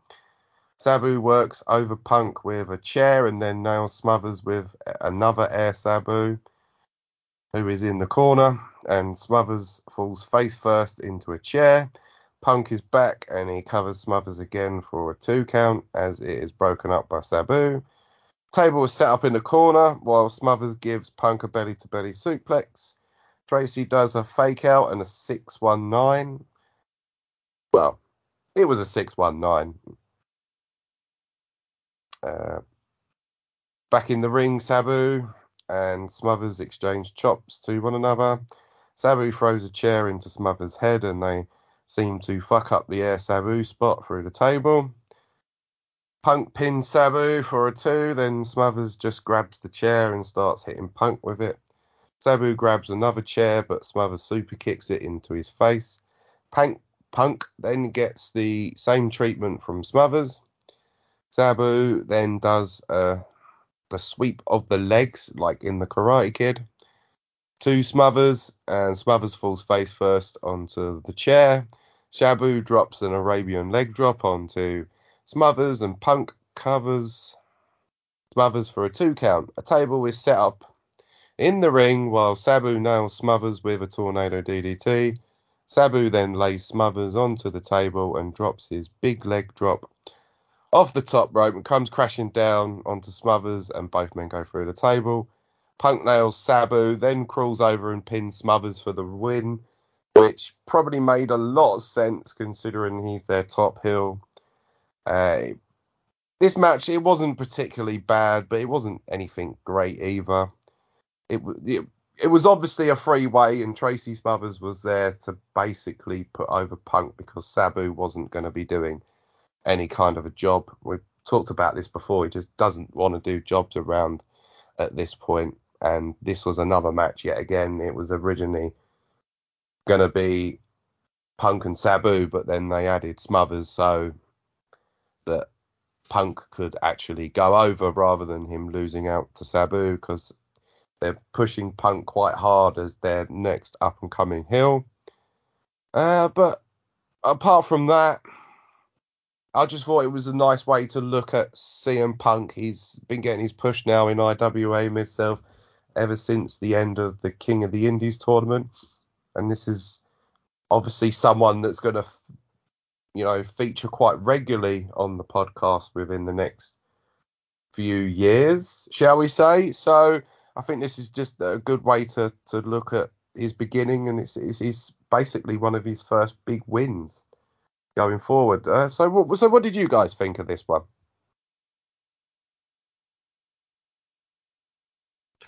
I enjoyed it. I thought it was fun. I thought we got to see pretty much a nice little bit of everybody. Everyone got sort of all their stuff in. I think the only thing we were really missing was Tracy Smothers doing a bit of a dance for us. But hey ho, can't get everything you want these days. But yeah, really good. Sabu didn't. It wasn't too botchy. I think he sort of got through all of his stuff really well. Punk playing the sneaky heel worked really well with the sort of arrogant kind of promo at the beginning, and then sort of sneaking the pinfalls throughout, eventually getting the one that won the match. And then with the sort of make everybody happy afterwards with Punk getting put through a table by the ICP, and then Tracy sort of cutting a good promo at the end, sort of saying how good Punk was despite him being a heel, and then the respect with Sabu. But yeah, I enjoyed it. Like I say, got a bit of everything. Got what you wanted from Sabu. Got a nice bit of Tracy, and then yeah, good to see sort of CM Punk very early on in his career. So yeah, thanks for sharing it. I'm not a big fan of triple threat matches. I'm gonna just out there to begin with. I'm sure there are some people who listen to me at this point thinking, really? Just going to throw this out there randomly. So, do you realise that when Punk showed up on AEW a few weeks ago, he was the same age as Hulk Hogan at Bash at the Beach 1996? Wow. Yeah, I've seen that picture. Yeah. I had. Oh wow, well that's a bit of an eye opener, and just sort of shows the sign of the times now with the ever increasing average age of superstars these days. That's got nothing to do with this match. It's just the first time CM Punk showed up, but I was like, I saw it the other day, and I was just like, I might as well throw it. So, like I said, triple threat matches are not my favorite thing. Randomly on Twitter this afternoon, someone put up a post saying, why are all triple threat matches no DQ? And my instant response was, triple threat matches are usually lazily thrown together with no real thought behind them. So why should the content of the match have any more thought behind it than the concept? But I don't get why you don't do triple threat matches elimination. I mean, okay, here you've got someone who's not going to do the job, but that's as much on the booker as anything else. If they're not going to do what you tell them to do, don't book them. I don't know if the crowd were very muted or it's just the way the audio setup was, but did anyone else find that they weren't really picking up on any reactions for any of the guys here? And I was obviously the sort of crowd it was expecting Sabu to be really over.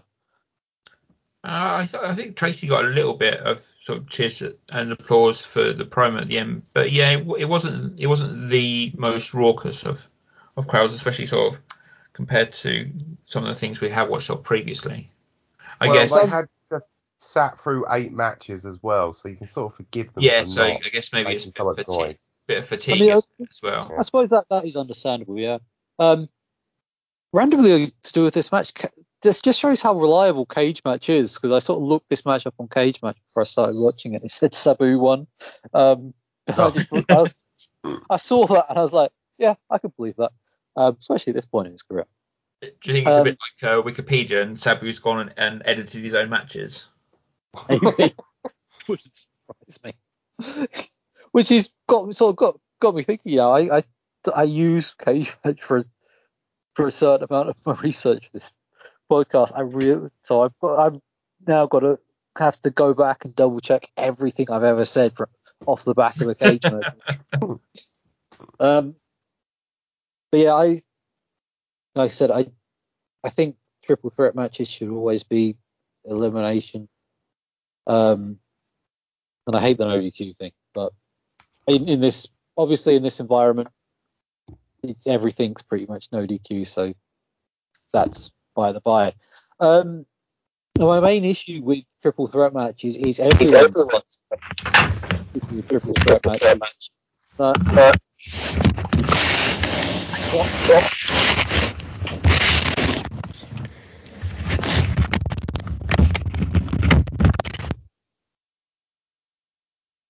Hello. Are you done? Are you done, Billy? Can I keep going, or are you still messing around with your audio? Sorry, the audio has just gone horribly wrong. Carry on, Adam. Sorry, mate. Okay. But yeah, like I said, my main issue with triple threat matches is I think everyone's issue with triple threat matches in that, you have one guy who suddenly gets knocked out for like 3 minutes at a time while the other two go at it. When here they really did try and work at cutting that down. I think the person who's probably most guilty of it is Sabu, probably about a third of the way through the contest. But even then, it wasn't too bad. One thing that did really irk me about this match, and it was actually nothing to do with the match at all, but the ring spring was squeaking. Yes, I did notice that. I did have a little comment here where someone forgot the WD-40 for the night, because it was quite squeaky throughout. I didn't note that. Yeah, good point. Yeah, and at points it got quite distracting. I mean, these guys, to be fair, did actually put together a fairly solid triple threat match. Not really following the IWA product because of reasons I've stated already in various episodes and probably will state again in the future. It's not my thing, but all the roles here were clearly defined as to what was going on. The announcers were more than competent. I've not seen the previous day's show, but they brought up that something had happened between one of the clowns and CM Punk, which is part of the reason that they were out there, and that also tied into the finish.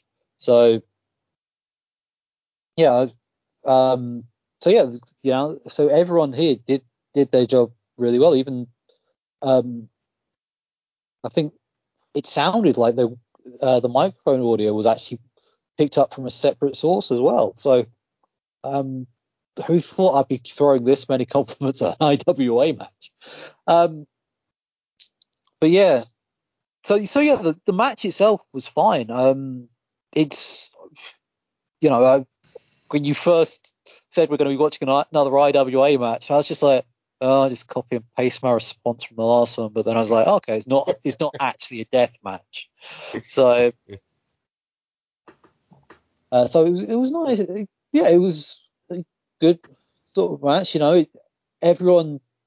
I mean, Punk's a bit rough around the edges here, but they said he was only 2 years into his career at this point. So he could sort of see him going from there. It's just a shame that somewhere like IWA is where he sort of plays, right? Because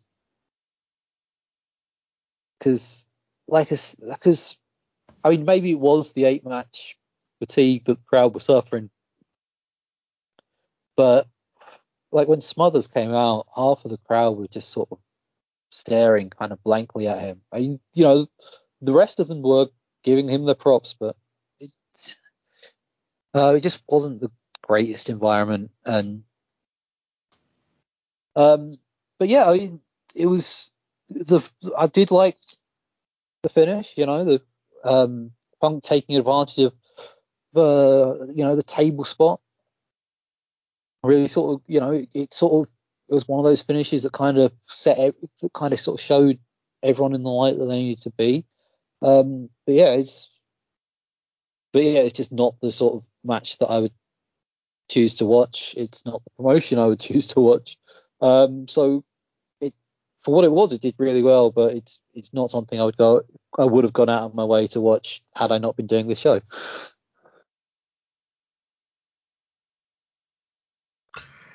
Excellent. Thanks for that. And yeah, thanks, Benny, again for sharing this match with us.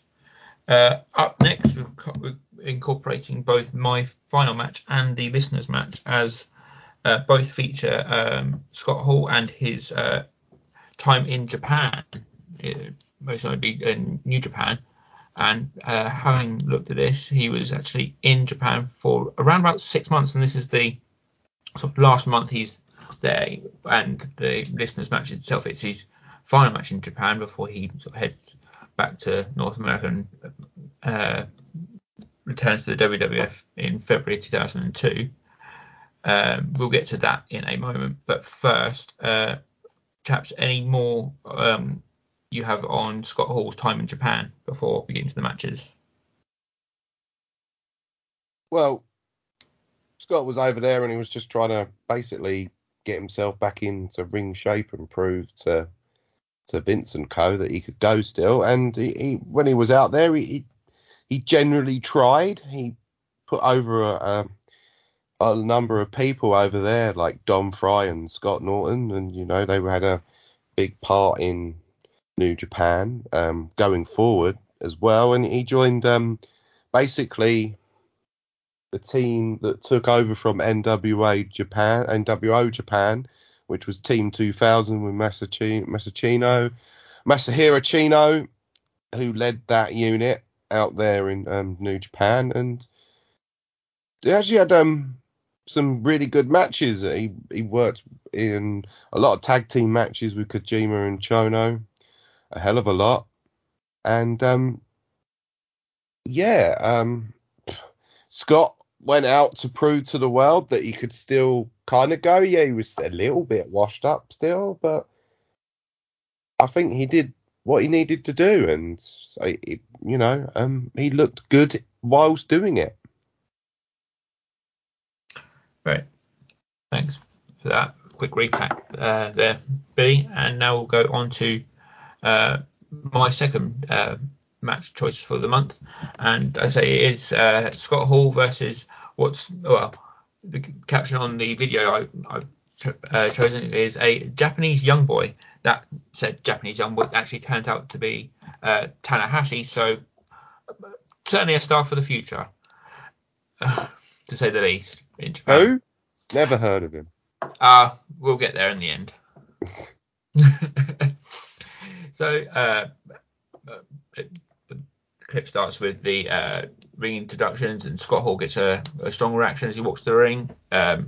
Tanahashi, just the standard sort of polite applause you'd expect for someone who's just sort of starting out in their career. Scott Hall, before the match, offers a handshake.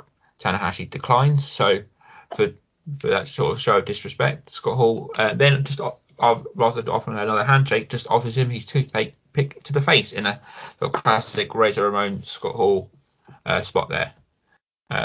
Collar elbow type start into an arm wringer, then the again classic Scott Hall shoulder thrusts. Then after the shoulder thrusts, fireman tossed by Hall tosses Tanahashi over and into an armbar, with Scott Hall then paintbrushing the back of Tanahashi's head. Again, another spot we're used to seeing Scott Hall do, but this one, being as in Japan, just seemed a little bit stiffer, a bit more oomph behind the paintbrushing sort of slaps to the back of the head there. A quick transition from Hall from a top wrist lock into another armbar. Again, as you mentioned, Billy, sort of Scott Hall proving that he can still work in the ring, not just do his usual spots, but yeah, a bit like a transition from one arm lock to another, and then a quick stomp on the floor when Tanahashi is down. Hall then backs Tanahashi into the corner and hits a chop that sounds as loud as thunder, and it's garners an understandable big reaction from the crowd. Yeah, as you say, if you go listen to it at the time, you'll hear that chop echoes louder than many chops you sort of hear before. Another sort of the knife edge chop, nowhere near as loud, but then from Hall brings Tanahashi out of the corner and hits Scott Hall hits his vintage fall away slam. Like I say, Scott Hall certainly hitting his go-to repertoire here for putting Tanahashi in an abdominal stretch. Then Hall then takes Tanahashi down to the ground with sort of STF type Indian Deathlock stretch, but Tanahashi does not give up. Hall then picks up Tanahashi and puts him on the top turnbuckle and hits a belly to back suplex from the top and signals for the outsider's edge. Hall then muscles up Tanahashi, it wasn't as sort of clean as it could be, but it sort of strong, sort of used his strength to pick him up, but then manages to hold him up there for a second or two before hitting the outsider's edge, and it did look pretty good, to be fair. Rather than going for the pin, though, Scott Hall decides to grab the microphone and call out Keiji Muta. I wonder where that's going to go. But this decision from Scott Hall backfires, as this gives Tanahashi enough time to roll up Scott Hall and get the surprise 3 count. Tanahashi rolls out of the ring with his arm raised, while Scott Hall looks on in bemusement. This was a completely one-sided contest, unfortunately, as Tanahashi got in pretty much no offense apart from that roll-up. So after that initial sort of surprise and joy of realizing that it wasn't just a sort of random Japanese young boy, it was in fact Tanahashi, to then be disappointed to not actually see any offense from him this early on in his career.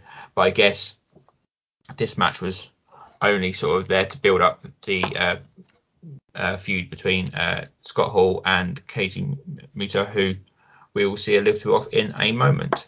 But before we do that, gents, your thoughts on this, albeit one-sided match, a bit of a showcase for sort of Scott Hall and him being in shape, basically. Well, you say he's in shape, but walking through the crowd, and he looks miserable. He's not in a good place. Do you think? I thought. Well, maybe mentally he's maybe not there, but I thought he looked pretty decent.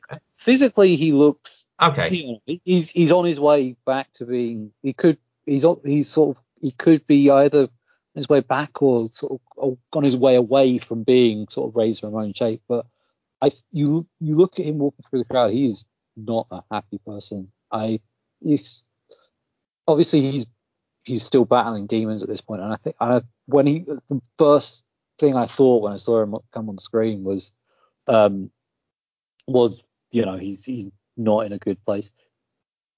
On a completely unrelated note, just as we went on air, I sort of had Facebook open and scrolled down, and I saw, this meme I saw, I think it's on the Cult of Kayfabe message board, is, dude, if your woman is gorgeous, has great hair and loves animals, she's not a woman, she's Tanahashi. It's just like, that is That's the weirdest coincidence. Which is completely nothing to do with what we're talking about here, yet at the same time fits so well. I mean, the match is, standard sort of, Scott Hall, Razor Ramon sort of fare with it's what you'd expect him against sort of a younger guy. His series with Waltman in '93. That sort of style of match. And I don't think anyone has ever kicked out of the Razor's Edge or Outsider's Edge or whatever you want to call it. So for Tanahashi to get up from that, that is a really good sign that New Japan at least were hoping for something from this kid. And now he holds the IWGP, I believe it's the heavyweight belt, or is it the junior? No, he's got the US title at the moment. Yeah. So obviously he's delivered on some of what they were expecting on him at least. I mean, the match itself isn't really anything sort of particularly standout. It's both guys did exactly what they needed to do. And yeah, I mean I don't think it looked like a complete fluke win for Tanahashi, but yeah, it was obvious, who going in the star was and who the other guy was. And, yeah, but it really established both guys well, and it sort of set up for the match that I'm going to cover here in just a second. Well, I do have a little bit of a backstory on this match. Basically, Scott was obviously going and spending a lot of time in New Japan, and he was visiting the dojo quite a lot, and he saw quite obviously Tiger Hattori, who would book the Americans to go over for New Japan, kept pointing out Tanahashi to him all the time, and kept saying how he was going to be the company saw quite a lot in him because he was a handsome young man, and they thought that he would be a star of the future. And Scott was kind of like, okay, so need sort of an angle to set up me and Muta at the end of the G1 tour. Sorry, not the G1 tour. Well, I can't remember. Let me just remember the name of the show. So it's the G1 World 2001 show. So at the end of the tour, they needed the big match, which would be Muta and Scott Hall. So to be able to get there, he thought, obviously can't keep doing Team 2000 beat down Muta, because Muta obviously is not in New Japan as well at this point. He's with All Japan, as he's the All Japan Triple Crown champion. But Actually, he's being I don't think he officially joins All Japan till January. I thought he'd already come. I thought he would already joined in April, because he was technically still a freelancer at this point, but because they put the Triple Crown on him, he'd sort of already said to Giant Barber's wife that he was going to be coming in. So yeah. Anyway, so yeah, Scott Hall wanted to just basically set up Tanahashi and have something with Tanahashi, so he could set him up for the future, so they could always say that he did beat Scott Hall later on in life. And this is why we got this match, and it's something that New Japan don't brag about very often, because obviously it's very one-sided, but I did like it how it set up the Muta match for later on in the tour.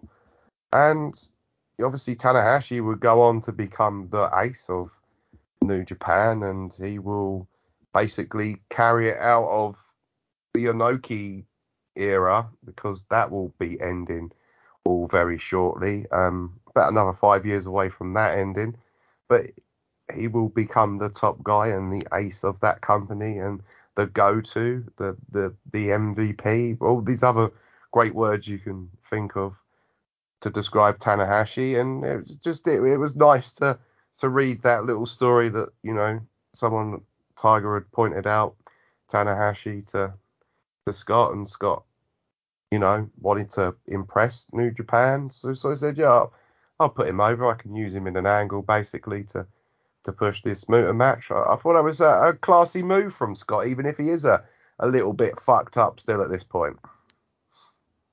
Yeah, I mean, he does know the business very well. He doesn't, always make the best choices with regards to what he does, but if he does have a good sense of what should and should not happen. But yeah, it's just a shame he could never quite sort of work it out with regards to delivering on a main stage. But yeah,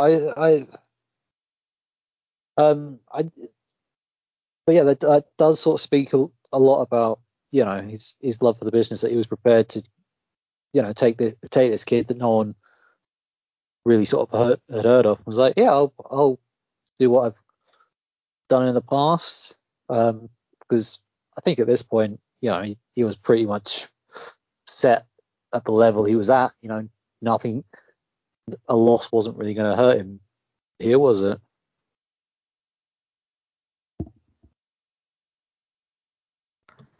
Cool. Right, so that brings us on to our final match for the show, and the listeners' poll match winner, which, as we've sort of talked about here briefly, was from this same Scott Hall sort of tour of Japan and his match against Keiji Muto for the Triple Crown title. And Adam, this was your choice, so over to you. Yeah, I'd like to thank Mr. Bamba for giving me this opportunity, because I believe by the vote count, if he had voted for this, we'd either have had a tie or we'd be talking about a Road Warriors match right now. So yeah, so Bobby, that was my choice, and you can't, yeah, I think we went in the right direction, like just slightly. Don't forget, those listening to this, we do these listener poll matches every month. So if you don't like the winner of the match and you didn't vote, well, you're to blame. So yeah, just keep on the Twitter account just to keep up with what we're doing, because you can also vote for the best match of the show, which usually works out fine, and unless it involves Tony Atlas for some reason. Do not besmirch that match. Moving on swiftly. So Hall is in the ring, and I don't care what you say, Dan. I think he looks really run down at this point. Muta comes out to a massive reaction. He greets a wheelchair-bound fan in the aisleway, and the introductions are underway.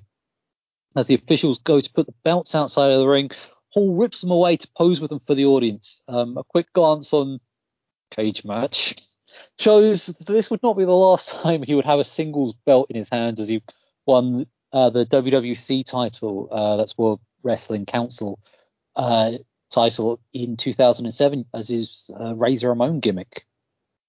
With more footage appearing online from Puerto Rico, I think we're going to have to make an attempt to cover some of that at some point. As it's interesting, some of the matches they have going on, because they must have some working relationship with the Fed, given how many of WWF superstars hold that belt over the next 10 years.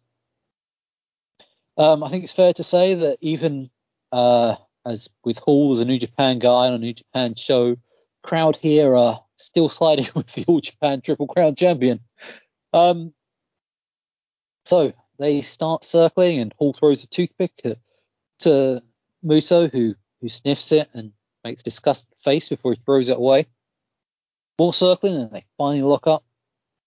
And Keiji immediately to the wrist lock into an arm wringer that Hall reverses into one of his own. Keiji just rolls out and trips Hall before slapping on a leg lock. He transitions from that to the ankle pick, but Hall kicks him off, and then there's a stare off. So they circle again.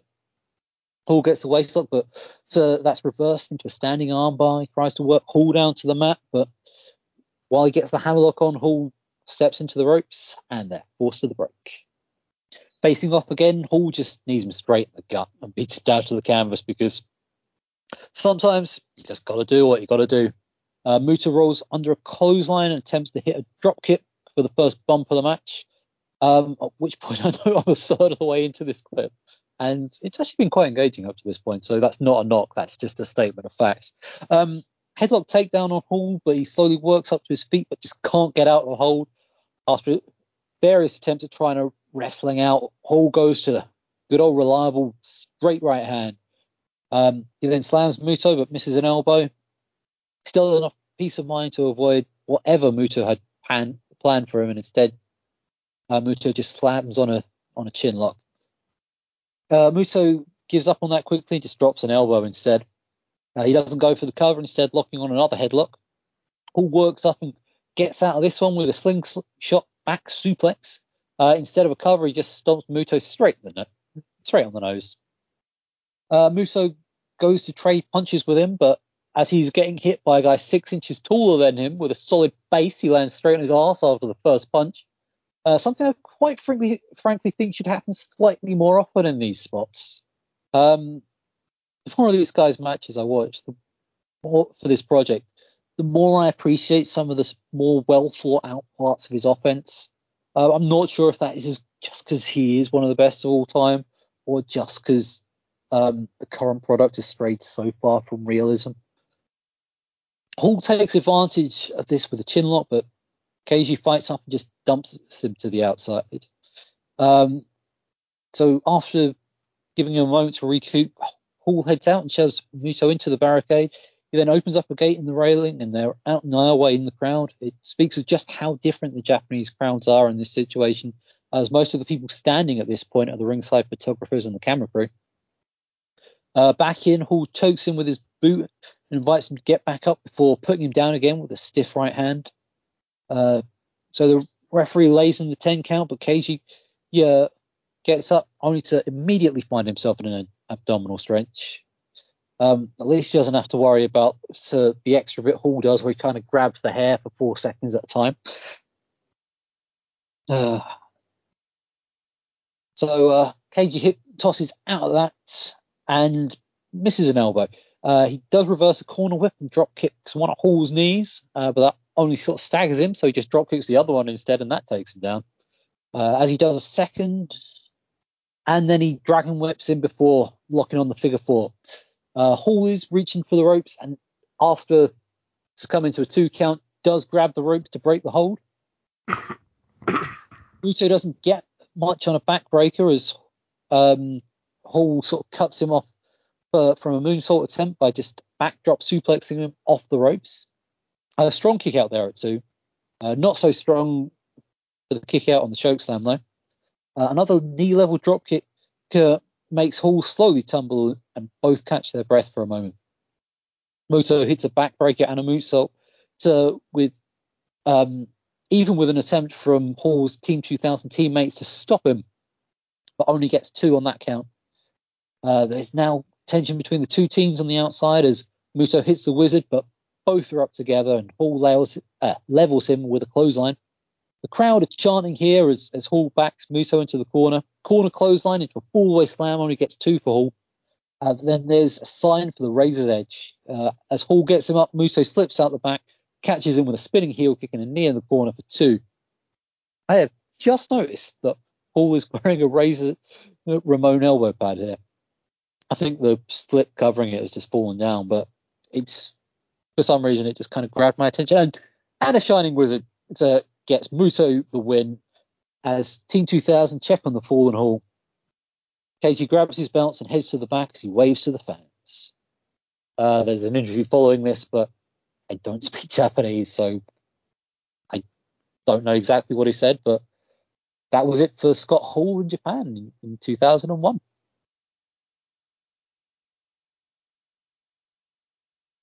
So, what are the thoughts on the match, guys? Overall, the match was not Muta's best match in 2001. what do I say about this match? Scott Hall seemed to have his working boots on, which is a great thing. Muta was there to basically, I don't even use the word carry, but he was there to help Scott Hall have a good match, and it was a match that, let's say, someone back in the US sees it, they can see, oh well, maybe Scott Hall's motivated again, which is great news for him because he needs to sort of rehab himself after everything that he went through towards the end of WCW and where he is now. And so, yeah, I enjoyed it. I liked the match. I thought it was pretty well paced. I thought Scott was up for it. Definitely. Same with Muta. But again, nothing really stood out as great or amazing in this match. And unfortunately, Keiji Muta in 2001 is having some of the best matches in the wrestling world. Let's get some heat from Rory for saying that one, but he is. He really is.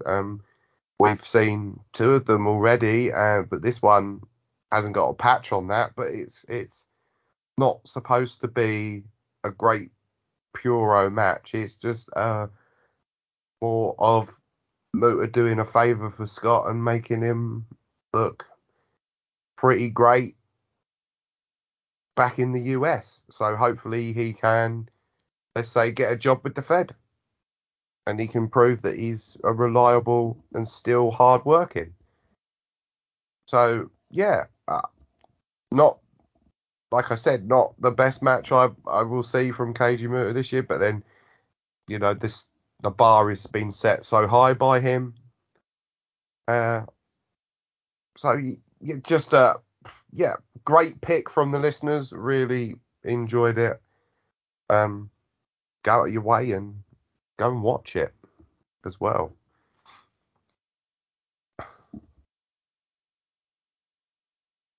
Dan, what are your thoughts?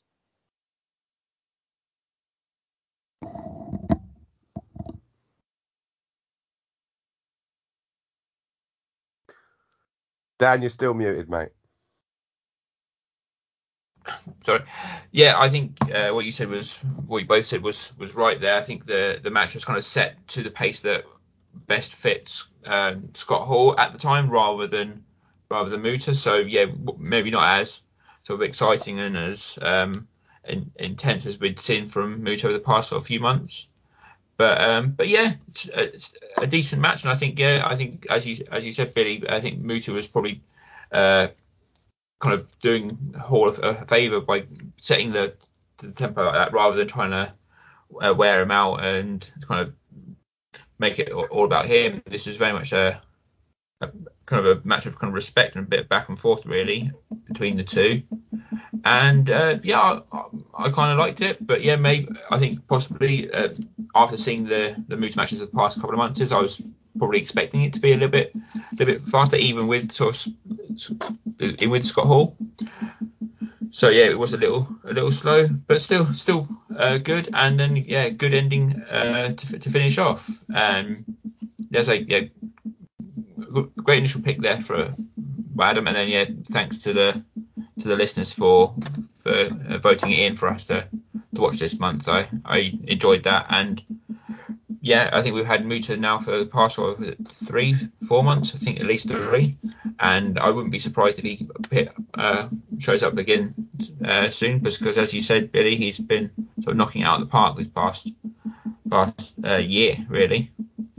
But yeah, all good indeed. As I said, that was our final match and our listeners' pick.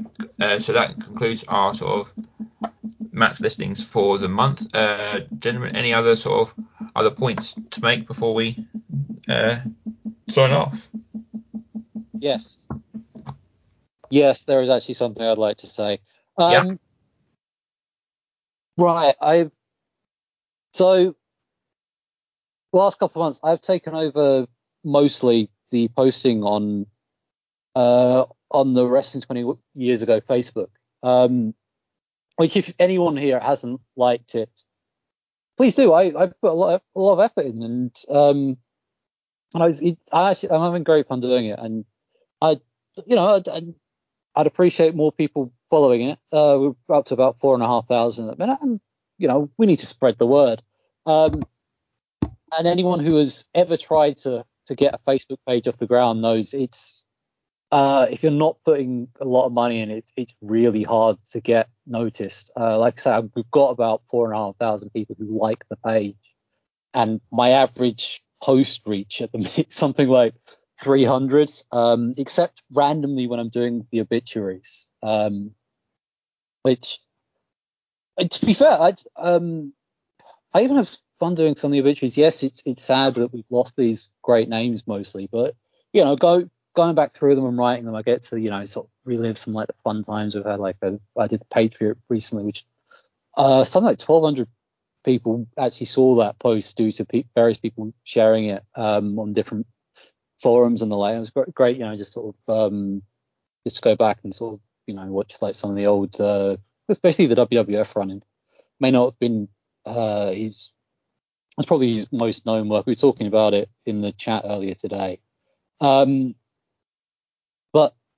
yeah, I think usually it's fun, with the exception of probably my most seen post that since I've taken up the Facebook page, and that is that's the recent passing of Daphne. I mean, I'm not gonna talk numbers, but it is my most seen post that I've posted on there.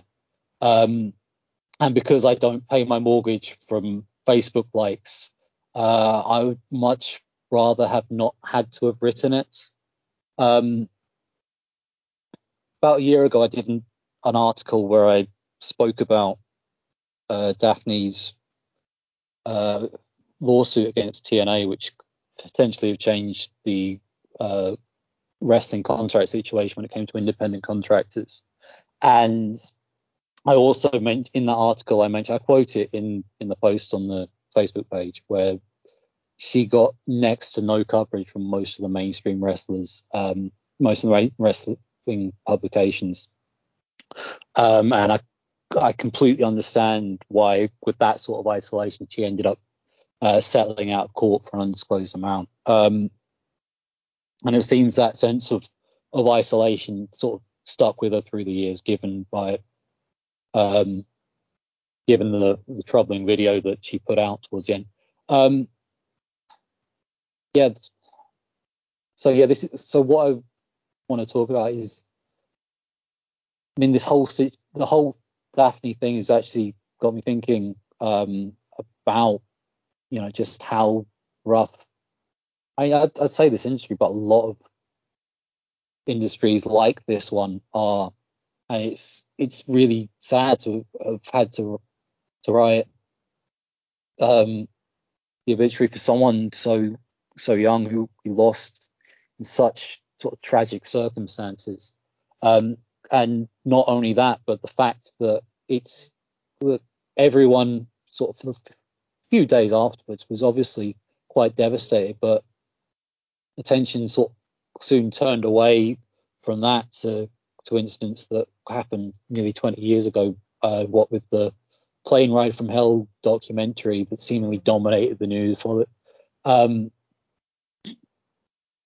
But yeah, I guess what I want to say is I don't really want to write all these suicide obituaries. I don't want that to have to be something. If there is anyone out there suffering, I want you just to get the help that you need. There are people out there who want you around. There are people out there who are more prepared to listen to you complain about how sad you're feeling than to go to your funeral. So yeah, I hope Daphne found her peace, and I hope that there aren't so many of these incidents that I have to write about in future. That was beautifully put, Adam. Thanks for sharing that. And yeah, do check out the Facebook page that Adam manages really well, and it's some great pieces on there for everyone to read, and not just the pieces he's just mentioned there. But yeah, it's definitely worth checking out. And yeah, I echo your sentiments completely regarding both Daphne herself and mental health. I think it's affected more people than not over the past sort of 18 months or so. So yeah, reach out to anyone if you can, whether you know them or not. Sometimes even a stranger is easier to talk to than a family member or a friend. So yeah, please try to reach out before thinking anything else. And yeah, as I say, yeah, thanks again, Adam, for what you just said and for what you posted. Yeah, definitely, Adam. Thank you very much for sharing that and everything that you said. It's been a tough 18 months for everyone, and there's certainly no need to go down the route that she went down. And this is, it's a very somber way to end the podcast, but it needed to be said. So thank you, Adam. Well, I always, I try and, provide balance to my excellent good humour that I provide for the rest of the show. And thank you for that too, Adam, of course. I'm not saying thank you for your humour. It's terrible. There we go. There's the one who's most often creased up on the floor when I know.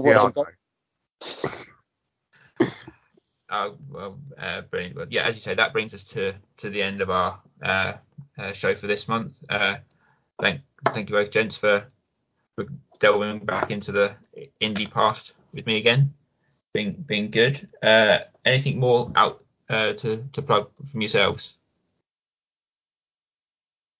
Well, I mean, like I said, there's the 20YRS Facebook page. There's my Facebook page, el.j.comedy. At the minute, it's mostly just me posting memes and 20YRS updates, but like it and, tell your local comedy club you want to see me more. I need to start getting some more dates in the diary. You can also follow me on Twitter, el_J, the only 20YRS Facebook account that is simultaneously followed by Jim Cornette and blocked by Hulk Hogan for reasons I don't fully understand. So you can, if you really want to, you can follow me on Twitter. I'm at Billy_J83. But I would much rather you follow Indie Wrestling 20 Years Ago podcast on the Twitter. It's at Indie WERES 20YRS on the Twitter machine. So go and follow that rather than following me on the Twitter, because I just don't post over there anymore. Likewise from me. I mean, if you really do want to follow me, I'm at Daniel S. DeWitt, but I wholeheartedly recommend following the show page instead. And I'll quickly just say we had people sort of mentioning about the clips we talk about in your podcast feed. You should see the show description, and there should be a link there that will take you to our website, and on that website is the page for the month that has links to all of the matches should you want to go and watch along with us.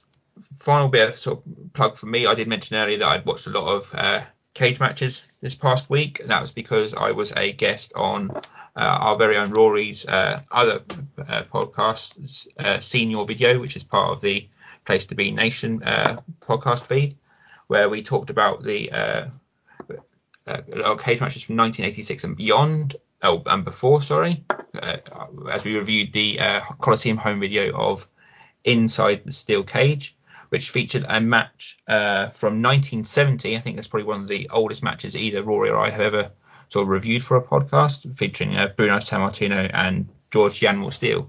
So yeah, in the past week, I've gone from Bruno Sammartino to a young Tanahashi. I really do sort of cover the whole spectrum of wrestling, don't I guess. But that's enough sort of shameless plugging from me, and nothing more to say apart from just thanks for listening, and I'll catch you next month.